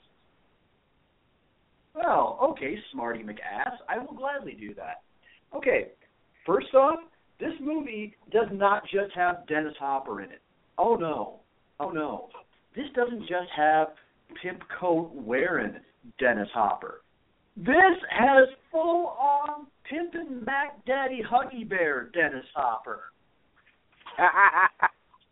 You know what? Tara Reid is... You know what? She's Tara Reid. But on the bright side, at least she didn't get topless, and at least the twins weren't horribly misshapen by this point. We don't just have a complete, utter dipshit, the Cure groupie-looking pansy playing the Crow this time. Oh no, we have Edward Blood-type heroin Furlong playing our hero in this case. Jimmy Cuervo, which, by the way, apologies to black Americans everywhere. Yeah, that's right, folks. Our hero's name in this one is Jim Crow. In a story rife with racism. Someone didn't think this through very clearly. But, hey, let's move on. I thought they thought it quite well. But hey, let's move on because we have an awful lot of strawberry shortcake with strippers on top to get to here. No, oh wise one, it is not just a cult leader. It's not just anybody who wants to be the devil incarnate. It is David Boreanaz basically playing Angelus for 90 minutes and clearly having the time of his life like it was an all-expenses-paid trip for 2 weeks to the highest tier of heaven. He is just having an absolute blast. And, we'll get to the part where that reaches absolute orgasmic critical mass in just a little bit, babies. Sit tight. And, his Horsemen of the Apocalypse, well, I'm glad that's going to get a chance to get brought up because they're played by Mouse from The Matrix, who for some reason plays the Horseman War, who at times appears to be a complete and utter pussy for some reason. Pestilence is played by, you know what, considering the fact that he spin kicks a barrel of pesticides into ignition, I'm just going to call him Jimmy Wang Yang. Oh, and to top it all off, who gets to play Famine? Tito goddamn Ortiz. if you don't know who Tito Ortiz is, he was a former light heavyweight champion in the UFC, currently fighting for Bellator, and what appears to be the occasional pro wrestling angle. And you know what? Somehow, some way or another, he manages to be one of the least entertaining parts of the movie, but it's just simply the fact that you have to ponder the possibility that one day the Huntington Beach dump shit could actually be the harbinger of the end of days. At which point, we're all going to get a little bit of a chance to go run and hide and prepare ourselves, because at some point he's going to pull up lame, and he's going to have to explain to Death himself, hey, look, I don't know about you, but if you had to fight with a fractured skull and bruised ribs and a bad neck and 4 bruised ovaries and a torn vagina and a serrated squiddly spooge and a hurt vagina, you'd be hurting too. It's Tito Ortiz. You know it's going to happen. So, no. And then, on top of that, because we need just a little bit of an LSD dipped cherry on top of this cake, you have to end this movie with first the prelude of Danny fucking Trejo, the resurrection dancing magical cholo, and then one of the most hysterically awesomely bad wire fight I have ever seen between dipshit emo John Connor and fucking Angelus. You know what? The cast alone, when I realized who all they would be playing, and when Ben kind of roughly summed it up for me, I was pretty much in from the moment he said Edward Furlong is the Crow and David Boreanaz is the satanic cult leader. Sold.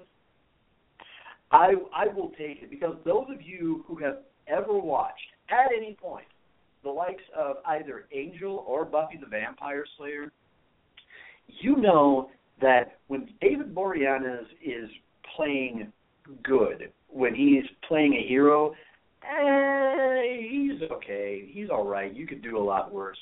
But when he gets to cut loose and he gets to play a gleeful, unrepentant baddie, kids, bust out the popcorn. You are in for a ride, and he does not disappoint once, not one single time. Ben, go ahead. Fill in anything that I missed. Oh, God, what else is left? I guess I could say a couple of things. A little bit more personally. Because when Sean and I watched this movie together, I told him that I wanted to do that for a very specific reason, and that is because in some way, shape, or form, whether it be, and I wish I had Skyped this, I wish I had video Skyped this, but I'll take the Facebook Messenger reaction, but I had to have Sean's reaction to Furlong in the frickin' Crow makeup, because that's a watershed moment in this movie when you've been introduced for about 20, 25 minutes, however how long it takes for this moron to die. When you're introduced to him and you're given no reason whatsoever to give a shit about him, I think we took to task, this dubious practice that this guy had of hoarding scorpions in Ziploc baggies. Oh, yes, for no reason whatsoever. Because, because fucking reason. I couldn't even make up something ridiculous to go with this. For whatever reason, this bizarro little jagoff has a habit of picking up and hoarding full-grown live scorpions in a Ziploc in his refrigerator. There was a sign in the trading post. That's why. Okay. In the trading post where the girlfriend works, there's a sign that says "Goodbye, Scorpions." Okay. Why? Here's the little problem with this. From what Ben and I can tell, this is supposedly set in Arizona. You know what? We kill those little fuckers on sight. Right alongside javelina and rattlesnakes. Okay? But, for whatever reason, even if that were a valid reason for that, okay, this little moron gets dressed to the let's be generous and call it the 5.5. Yeah. To go and ride in on his cholo bike to propose marriage. He brings along a Ziploc bag of these things right alongside his corsage like it were wine and roses. So much so that when our antagonist, or semi-antagonist, douchebag, racist cop pulls him over on his bike and happens to see him, he just holds him up and literally says, almost like he were plucking it like a daisy right out of my mind, really?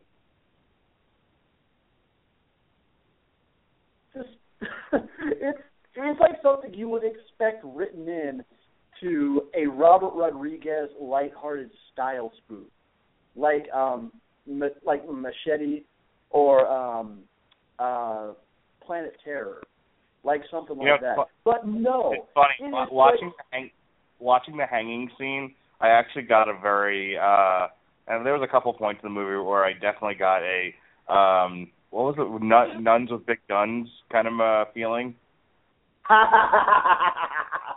Oh, new nuns with big guns, God, yes. Yes. Hold on, let me build back up to this though, because this is the main thing that I got out of this movie. You know, aside from all the, you know, all of the entertaining stuff seriously happens when, you know, mostly when Furlong is off the screen, but his one shining moment of unintentional hilarity is, you know, after they've spent all this time building him up or attempting to build him up, because they failed miserably with that, you really, like, after all the time they spend, you know, trying to make you care about him, it doesn't take.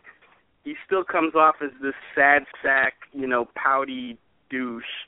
And, you know, yeah, and when he's finally offed by David Boreanaz, and by the way, that was a bad choice of putting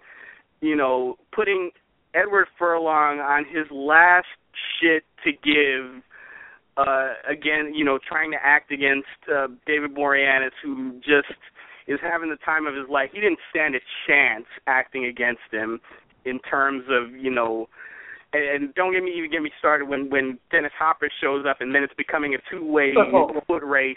It's becoming a two-way sprint to see who can feast on more scenery between the two of them. But against David Boreanaz, against David Boreanaz alone, he's got no chance. You know, Furlong's got no chance to be seen in this movie. But, you know, when he's finally offed and they do the whole Crow resurrection sequence and he's, you know, setting fire to his trailer and he's, you know, throwing, you know, it's, I guess it's supposed to be symbolic, but at this point it's just, you know, it's just not taking, because once again, you're trying to hit all the same emotional notes as the original, and it's so far removed from everything that made those emotional notes in the original resonate that it's just, you know, you're banging an empty oil drum at this point. And then you get that first shot of Edward Furlong in the goddamn Crow makeup.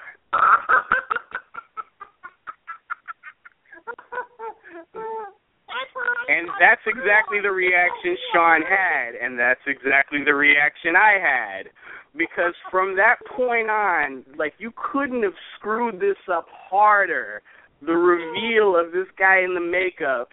And at that point, this movie no longer became this movie was thoroughly taken away from Edward Furlong. I decided on this. This movie was thoroughly taken away from Edward Furlong. The moment you see him in the Crow makeup and you firmly decide, dude, I can no longer take you seriously anymore. I can't. I'm done. Back out. I'm walking away. I'm dropping the microphone. I am walking away from this. No, I'm not buying it. I'm not buying it. Not today, not tomorrow, not ever. No. Pouty, makeup-faced Edward Furlong, and, I'm supposed to buy him as the Crow and as the protagonist of this movie, and I think even the filmmaker, even the people involved in making this movie knew that he didn't stand a chance in hell, because from that moment on, it wasn't his movie anymore. Yeah, I don't know David Boreanaz's movie. How during a table reading or during pre-production, when they're working on like makeup and taking stills of him for box art or whatever, they didn't, take a step back and go, this was miscast. Let's go back to let's recast the lead as somebody who's going to be strong enough against David Boreanaz, because Edward Furlong does not fit the bill. Oh, but no, fuck me. He went full steam ahead. He looked like Zooey Deschanel with Buck Wild with a Hot Topic gift card. With that tousled hair and that sexy pout. Your manic dream girl of Diablo, folks. Here's the thing, it's like, the goth look can be an interesting look for somebody, but you have to be able to pull that off. And when you don't pull it off, you look like everything people make fun of goths for, and that's unfortunately, like, I remember looking at the box art for Wicked Prayer and some of the posters when I was trying to find art to put on the podcast for tonight. And if I didn't know that was Edward, first of all, it looked like Edward fucking Scissorhands. Okay? Like, without knowing that was Edward Furlong, the first time I saw the movie poster for Wicked Prayer, I'm like, why do they have Johnny Depp in the Edward Scissorhands makeup? Like, oh, shit, that's Edward oh, my God. Oh, God. In the first two movies, the main characters at least got a burial. You want to know one way you can probably tell that they just knew that zombie John Connor was not going to be a match for Happy Joy Angelus and Huggy Bear Dennis Hopper. The fact that his grand resurrection in this movie came from him emerging in a fridge that was set adrift. A refrigerator. Yeah. All that needed was Indiana Jones stumbling out behind him. Oh, wrong movie. Oh, I made that joke already, trust me. Edward Furlong, if you ever hear this, please, by all means, consider a second career as a stand-in on New Girl.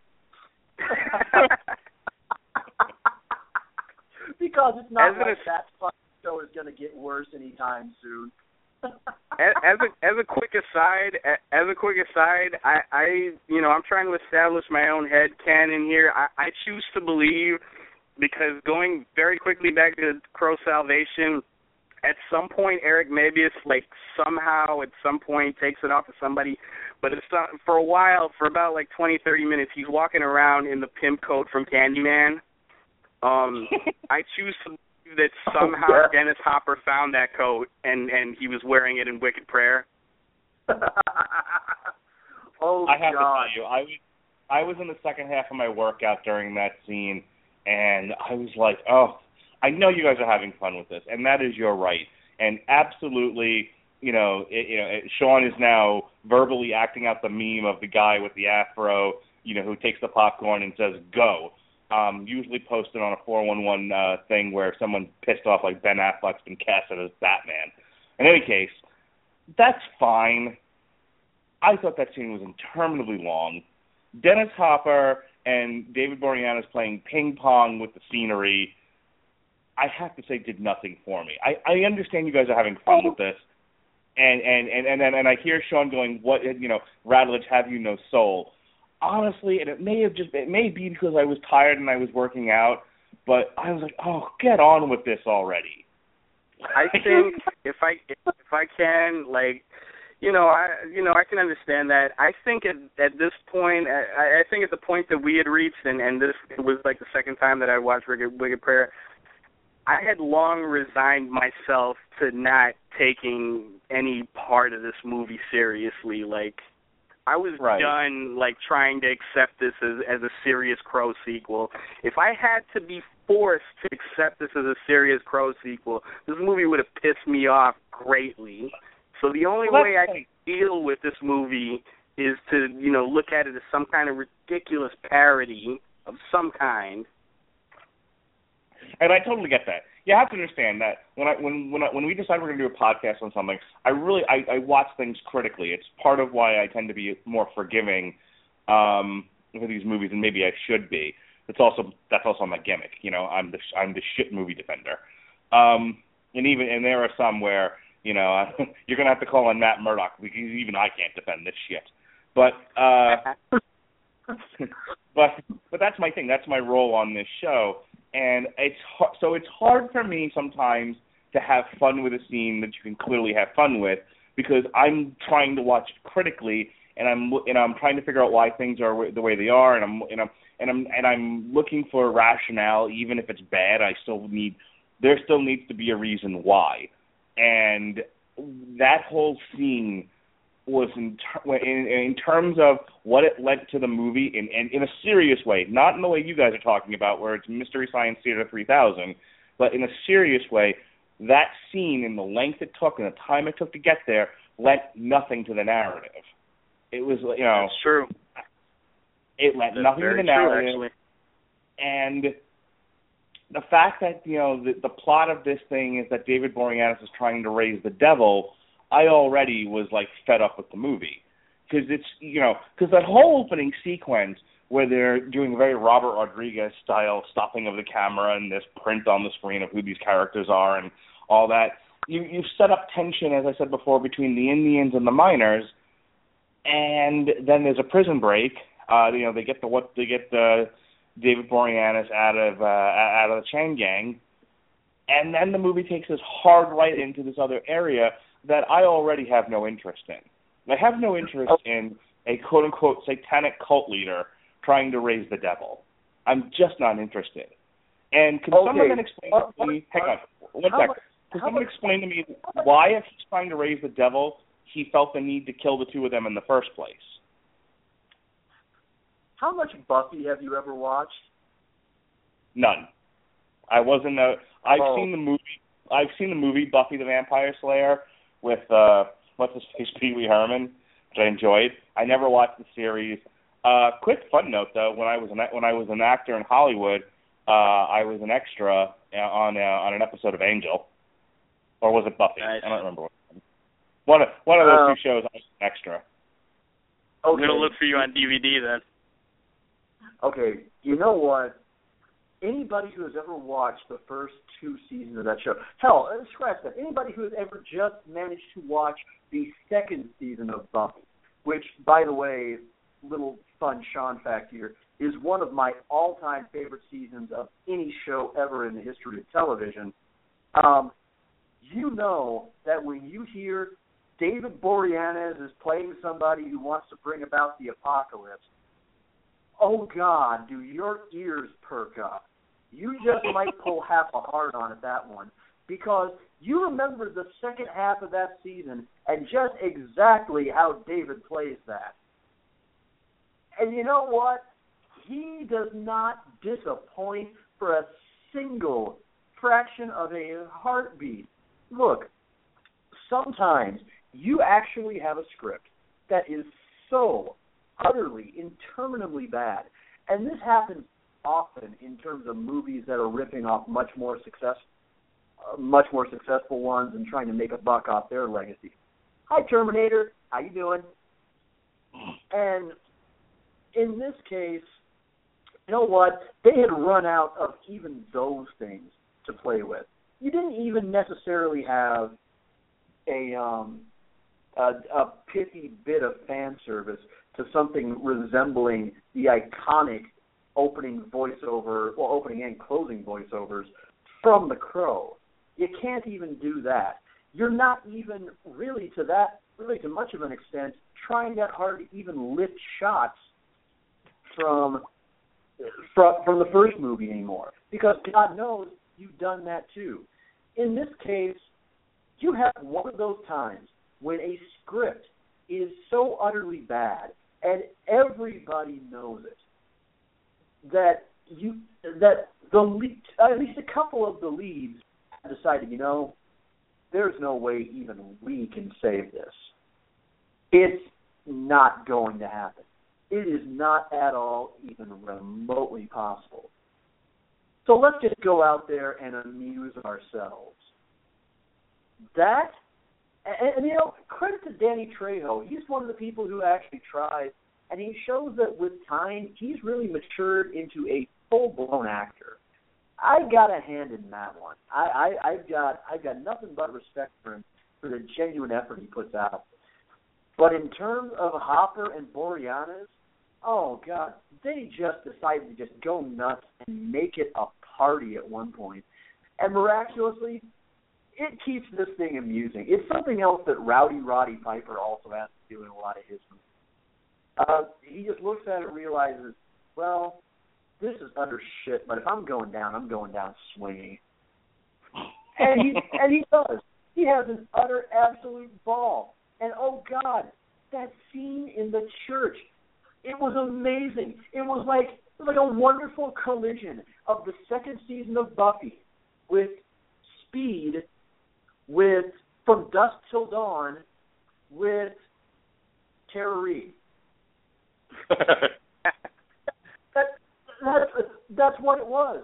And outside, all the while, you have undead Zooey Deschanel having a fight with Mouse from The Matrix, who for some reason has decided to dress himself in a TNT tuxedo. And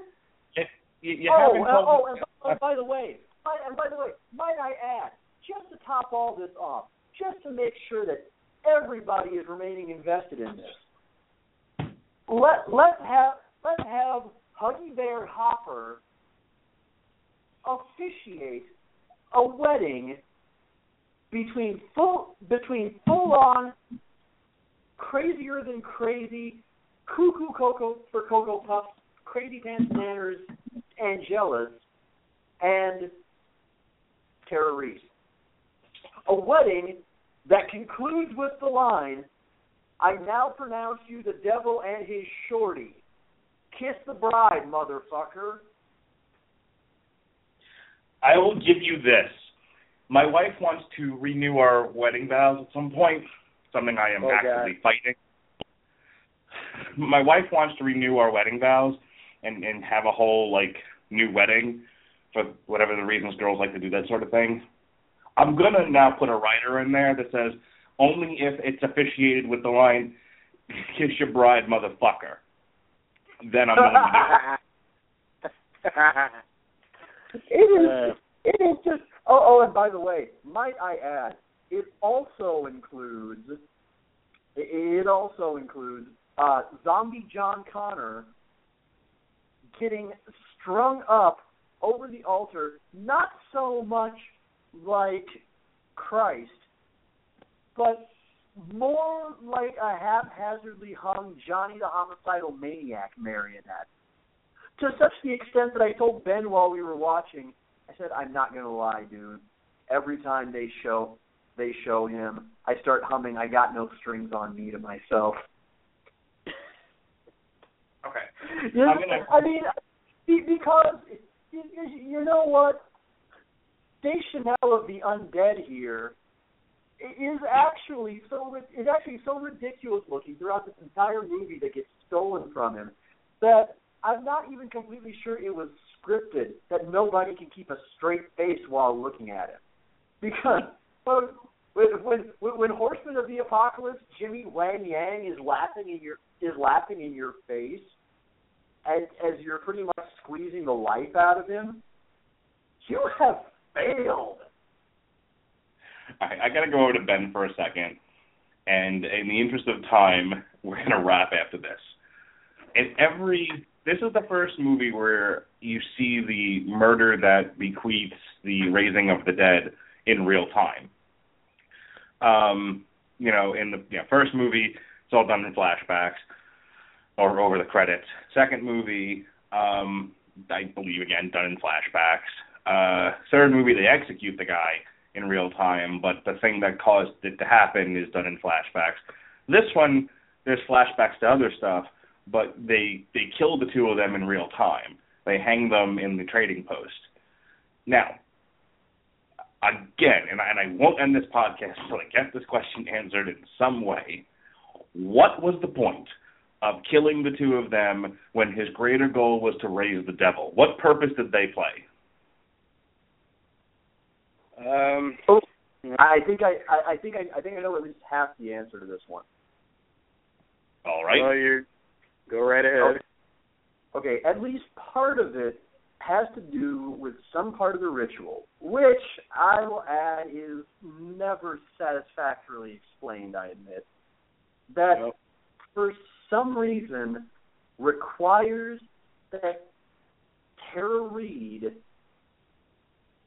somehow obtain the blue eyes of... Help me out here, Ben. It was the blue eyes of something. Was it the blue eyes of a virgin that she was supposed to get from Senorita Chi-Chi's? Yeah, that's right. Yeah. It was supposed to be the blue eyes of a virgin. So that is why we have the moment in which Tara carves her eyes out. Now, the closest I can come to explaining why they also hung them, combination of, number one, Angelus,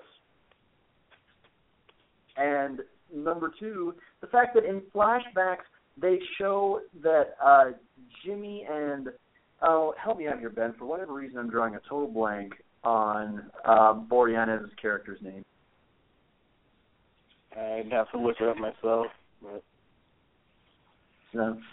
In any case, Boreanaz and Luke was David Boreanaz's character. Yes, thank you. That Eddie Baby and Luke have got a little bit of a history with each other, and that somehow they were once actually interminably close, and somehow they were kind of pulled apart in some way, shape, or form by Senorita Chi-Chi's. But they did time together. That's about all the explanation that we get. And again, I'm gonna quit, hilarious. Well, probably not hilariously. You're probably all getting sick of it by now. I'm gonna quit riffing for a moment to actually point out what is a genuine flaw with it, and that is the fact that there's a real stark contrast between what worked in the first movie and what didn't work here. And oddly, it's not the same kind of contrast that we've been harping on. This movie actually really tries to go in a fairly different direction from the original, in that it tries to give it a more extended, detail-ridden, overly complex plot. Whereas the first one was a really very simple urban gothic revenge story. But it was an urban revenge story that had a heart and soul to it because of the manner in which we were introduced to our protagonist, the manner in which he was briefly explained to us in really not very many terms, but let's face it, about all we really needed. But also the fact that he was introduced in such an orderly fashion and before our villains of the movie, so that we had a chance to really become engaged with him before we met these other really hyper-kinetic and entertaining characters. In this one, we're introduced to our antagonists right off the bat. And again, they are so over the top, absolutely insane, that we automatically kind of like them. We automatically want to see more of them. But then from there, we're introduced to other movies wherein we realize that Jimmy Boy and Senorita Chi-Chi's are just two of the most really dull people that we could ever not give a shit about. We're not given a relatable reason to care about them. So, hence, by the time Jimmy is killed, we don't give a live scorpion in a sandwich bag what happens to him. Because we never really cared before that. Okay, he's dead. I've given more shit about the lead-off kills in Friday the 13th movies. So it fails right off the bat in that I care more about General Pussy, Tito Ortiz, Jimmy Wang Yang, and Happy Angelus. Oh, and of course, bitch better have my money, Dennis Hopper and Tara Reid. Then I do about Zoe Deschanel dumbass and his, dead 15 minutes of total screen time at best girlfriend. So, I mean, in that sense, you've really failed at telling a complete story, but on the bright side, you succeeded admirably at giving me a heaping helping of gravy-slathered schlock. So, hey, thanks for that. Schlock is definitely a good way to put it.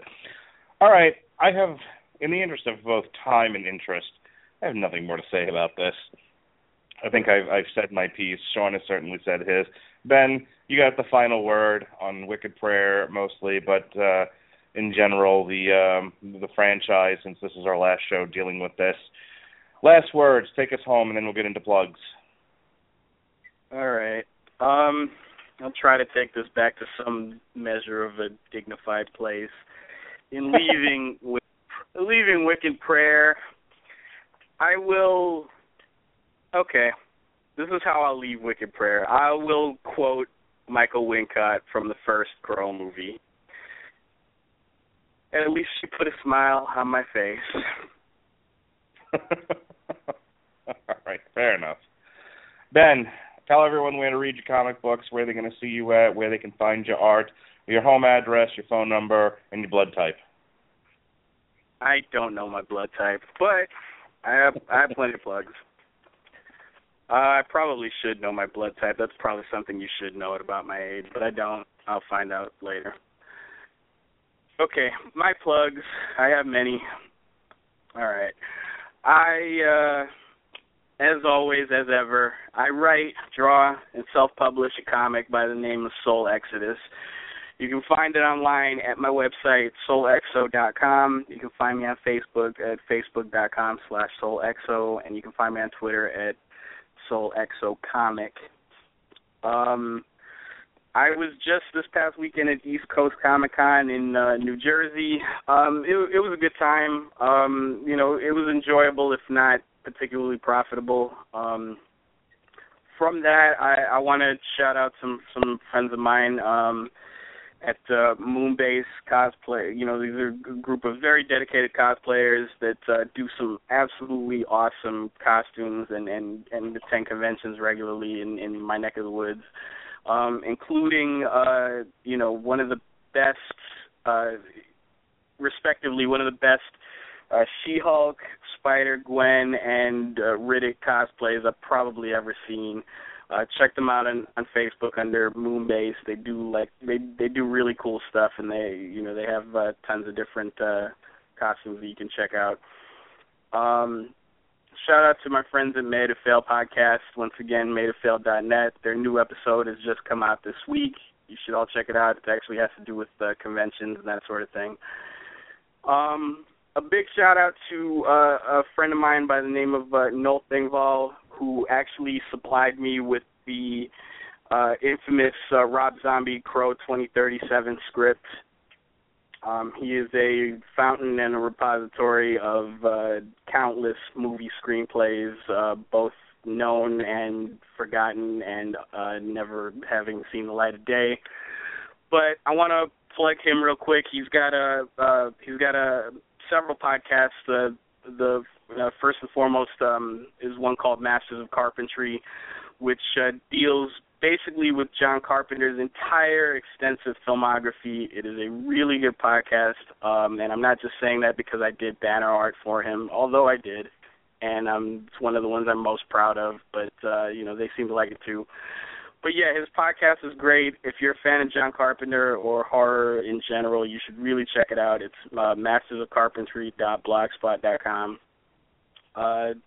Another friend of mine, El Ana Lenz, who has a book out called The Opry Legacy. You can check that out at freelorient at .blogspot.com. That's LOIRANT. And also a comic called Wretched Creatures. You can find it at wretchedcreaturescomic.tumblr.com. We are also doing some work together on a as yet untitled comic that hopefully should be done very soon, hopefully this year.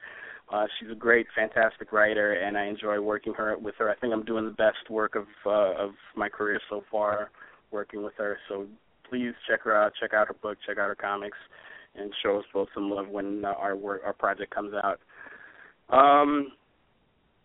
Apparently, unless, barring some unforeseen, difficulties, I will probably be back on source material this coming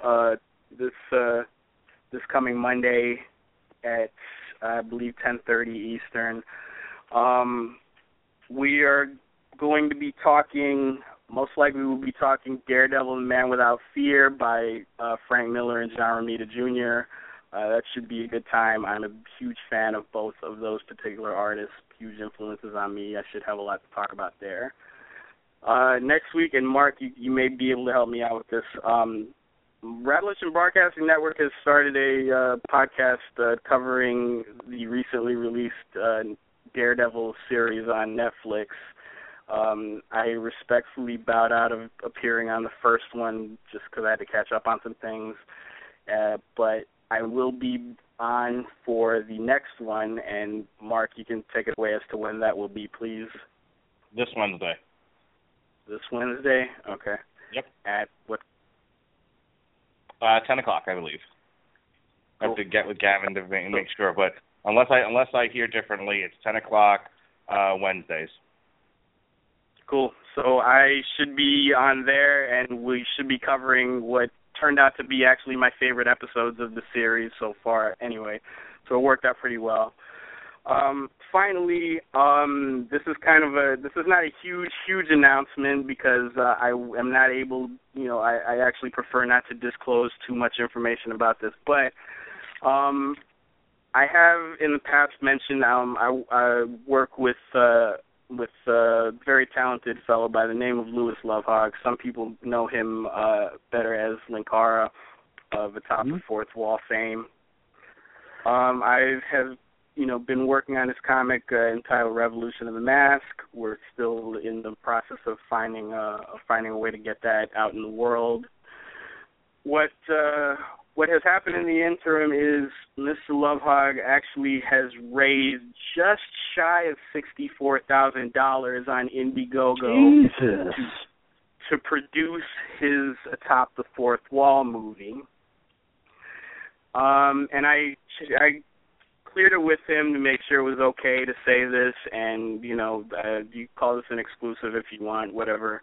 I'm actually very proud to announce that I will be doing some work on the Atop the Fourth Wall movie. What? It will be art. It will be art related. It will be comic book related.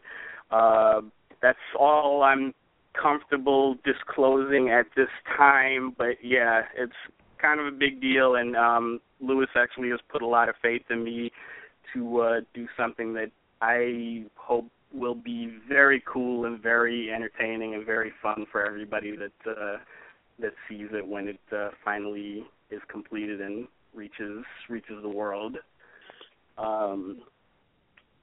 So yeah, that's cool, and that's a big deal for me. And finally, as always, as ever, Long Road to Ruin. I do title card artwork for Long Road to Ruin. You guys have been great to me. I hope to continue to keep working with you guys. And as I always, or fairly recently enough, as I enjoy saying, I like to make friends through art, and I like to think that I've done that with you guys and with the whole Radulich Broadcasting family and all of the people that I have mentioned so far that I'm working with. This is my way of, giving back to the world. As cheesy as that may sound, this is what I do best. I draw, I create art, and that's the best way I know of to make friends, and it's worked out pretty well for me so far. So yeah, make friends through art. Where can people harass you on Twitter? On Twitter, once again, SoulXOComic. Okay. Ben, always a delight. Hope to have you on again later on in the year if there's something that catches your fancy. I know we're going to be doing Iron Man next. I'll give out the date on that in a second. Then Mad Max after that. I got all 3 Mad Max movies standing by so far. We got the Highlander, Darkman, the Tom Clancy movies, Terminator, the first 3. Smokey and the Bandit, Jaws, The Mighty Ducks, Chronicles of Riddick, Long Road to Ruin, Lord of the Rings, The Hobbit, the Oh God series, and Porky's are all listed for this year. So, if you want to jump out at any of those, you know the deal. But we certainly appreciate your time, your contribution to this show, and your artwork. So, always a pleasure. Sean, what do you got going on in your world? Oh, it's time for Coffee Corner with Comer. With all apologies to my favorite YouTube gamer, Dodger, for co-opting the title of her show for that one. I promise I shall never do it again. Well, a couple things I got to run down on this one. First off, this is sort of a bittersweet time of anniversaries. On the happy side, today, right here, right now, marks 3 years to the day that I arrived here in Arizona. So this was a fantastic way to celebrate a very special time of the year for me, right alongside 2 of my very, very best friends, and I'm not exaggerating that, one single iota at all.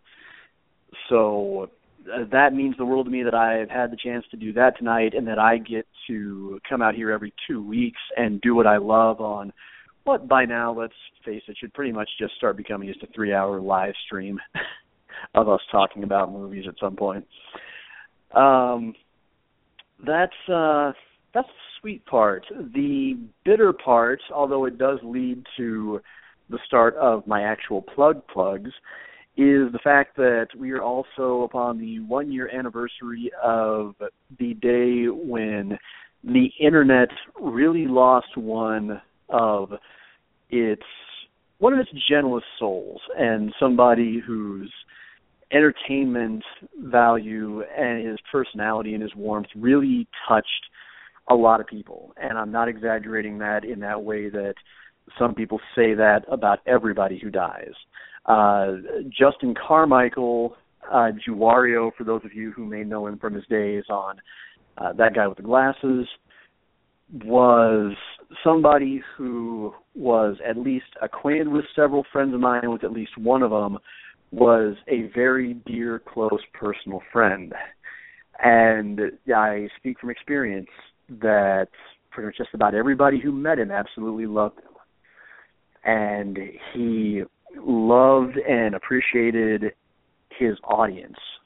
And fittingly, on the 1-year anniversary of his death, one of his colleagues and close friends has completed a movie that he had begun work on before he died that, at least that's my understanding of it, has become kind of a both a tribute to him and sort of a last goodbye.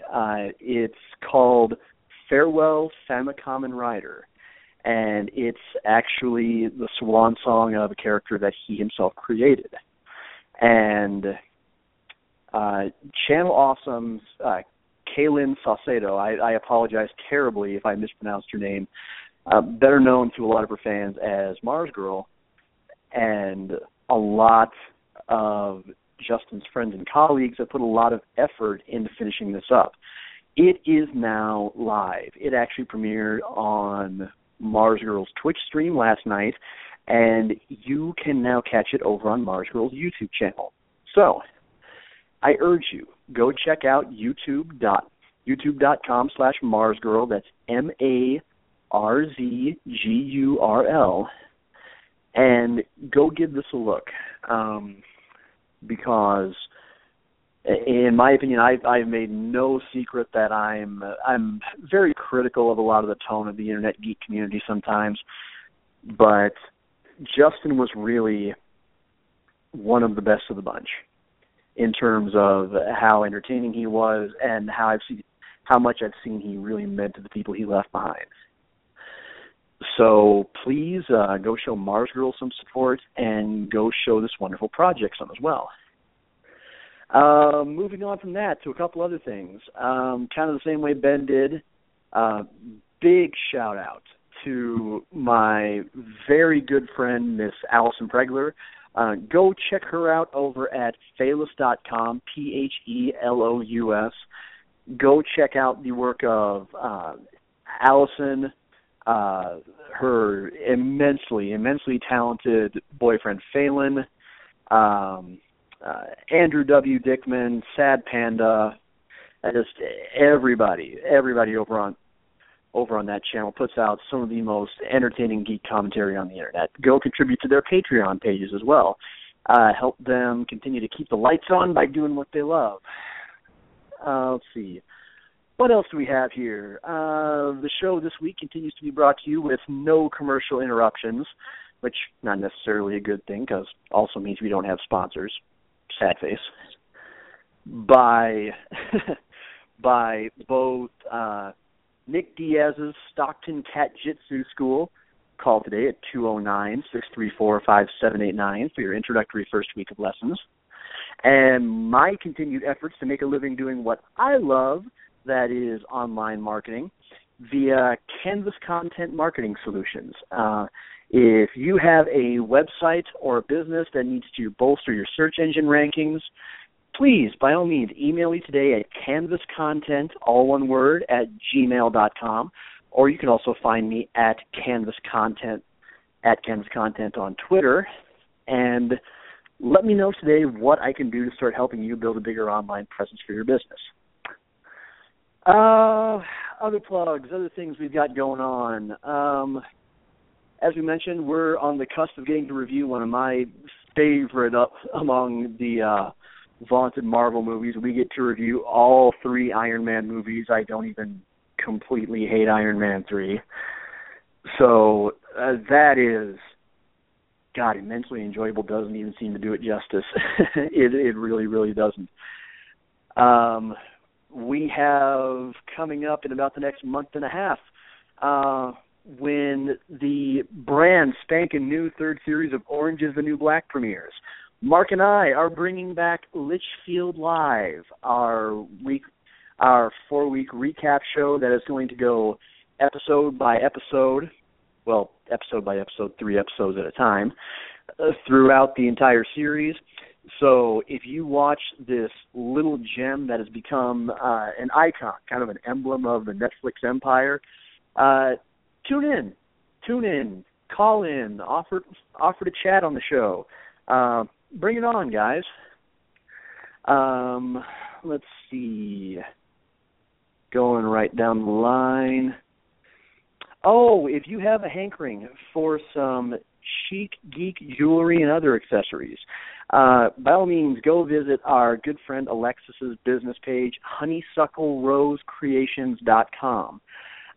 She specializes in 100% upcycled handmade geek crafts including custom orders that can help you honor your favorite fandom, whether you're Marvel or DC, whether you're Star Wars or Star Trek, Game of Thrones, Pokemon, Dragon Ball Z, Nintendo, Sega, PlayStation, Xbox, whatever it is. She has even recently rolled out, and it's going to be debuting exclusively at conventions very soon, a line of jewelry honoring the Five Nights at Freddy's trilogy. I've seen them myself.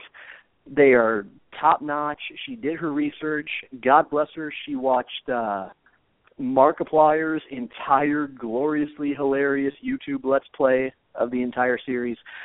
So go on over to Honeysuckle Rose Creations, like her page on Facebook, find her on Etsy, and show her some love. Show her some love, because she's still got the dog that we had together in our relationship, and my little Toby needs food that he can steal off her and her fiance's plate. That's helping keep that on the table. So remember, you go buy you a pair of Green Lantern cufflinks, and that is going to keep salmon in my dog's mouth. Okay. Buy jewelry. Feed my puppy fish. All right. Oh. You come for the reviews, you stay for the tangents. What can I say? Yeah. People, Cooper's always good about that. You know, the best part of the show is the plugs. Teasing, dude. All right. So, some housekeeping in line with the plugs here that have been done. We are taking off for a few weeks, not going on a hiatus, just there's just some scheduling conflicts. I have to actually pull out my calendar for this now. So, no Metal Hammer of Doom next week. No Long Road to Ruin the week after.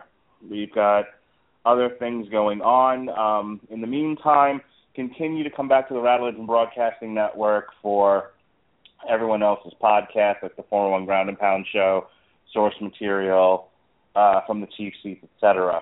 I have no idea what Rob is doing with Everyone Loves the Bad Guy, but presumably that will be back someday. The next time you will be able to check out Long Road to Ruin will be May 7th, and I'm going to work backwards here. I will be on source material Monday, May 4th, to talk Demon in a Bottle, because it's Avengers Week here on the Rattlegion Broadcasting Network. Wednesday, what's his name? Robert Winfrey and I will be on the summer blockbuster train, and we will be reviewing Marvel's The Avengers: Age of Ultron. And then Long Road to Ruin is May 7th. We will be doing the Iron Man trilogy. A week after that, Metal Hammer of Doom will be back from its couple of weeks hiatus, and we'll be reviewing the new Corporal Cloney. The week after that, on the 20th, Robert Winfrey and I will be reviewing Mad Max Fury Road, and then on the Long Road to Ruin, because we're all about synergy here, we will be looking at the Mad Max trilogy. And Ben, did I hear you say you wanted in on that? We'll see. As I just said that, you know, I've acquired all three movies, and I'm ready to sit down and start researching. Okay, I just wanted to make sure I understood you. And then the Thursday after that is on the Metal Hammer of Doom, we'll be reviewing the new Faith No More. So that's what we got going on there. In addition to reviewing the Avengers and Mad Max on the 27th, we'll be reviewing Tomorrowland, and then on June 3rd, the day after my birthday, I am almost 40 years old, folks, we'll be reviewing the new rock vehicle disaster film, San Andreas.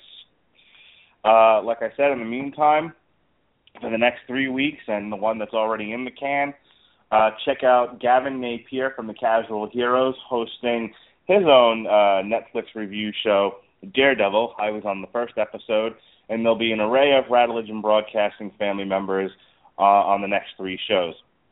Ben's going to be on this one coming up. We expect to have Pat Mullen, Robert Winfrey, anybody that wants to get in on the Daredevil action while there is action to get on.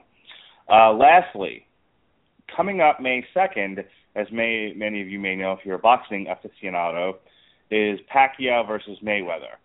Sometime between now and then, there will be a Rattlegion Broadcasting boxing special discussing the history of the fight that almost never happened and discussing any possibilities of what might happen in that fight.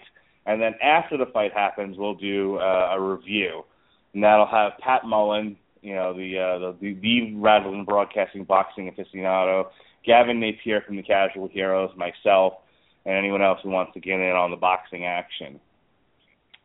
And I believe that is all, folks. We'll reveal more of the calendar as time goes on. I want to, again, thank my illustrious co-host for all of his insight and riffing. I want to, again, thank Ben Cologne for his artwork and participation. For everyone, this has been the Long Road to Ruin. Be well, be safe, and behave.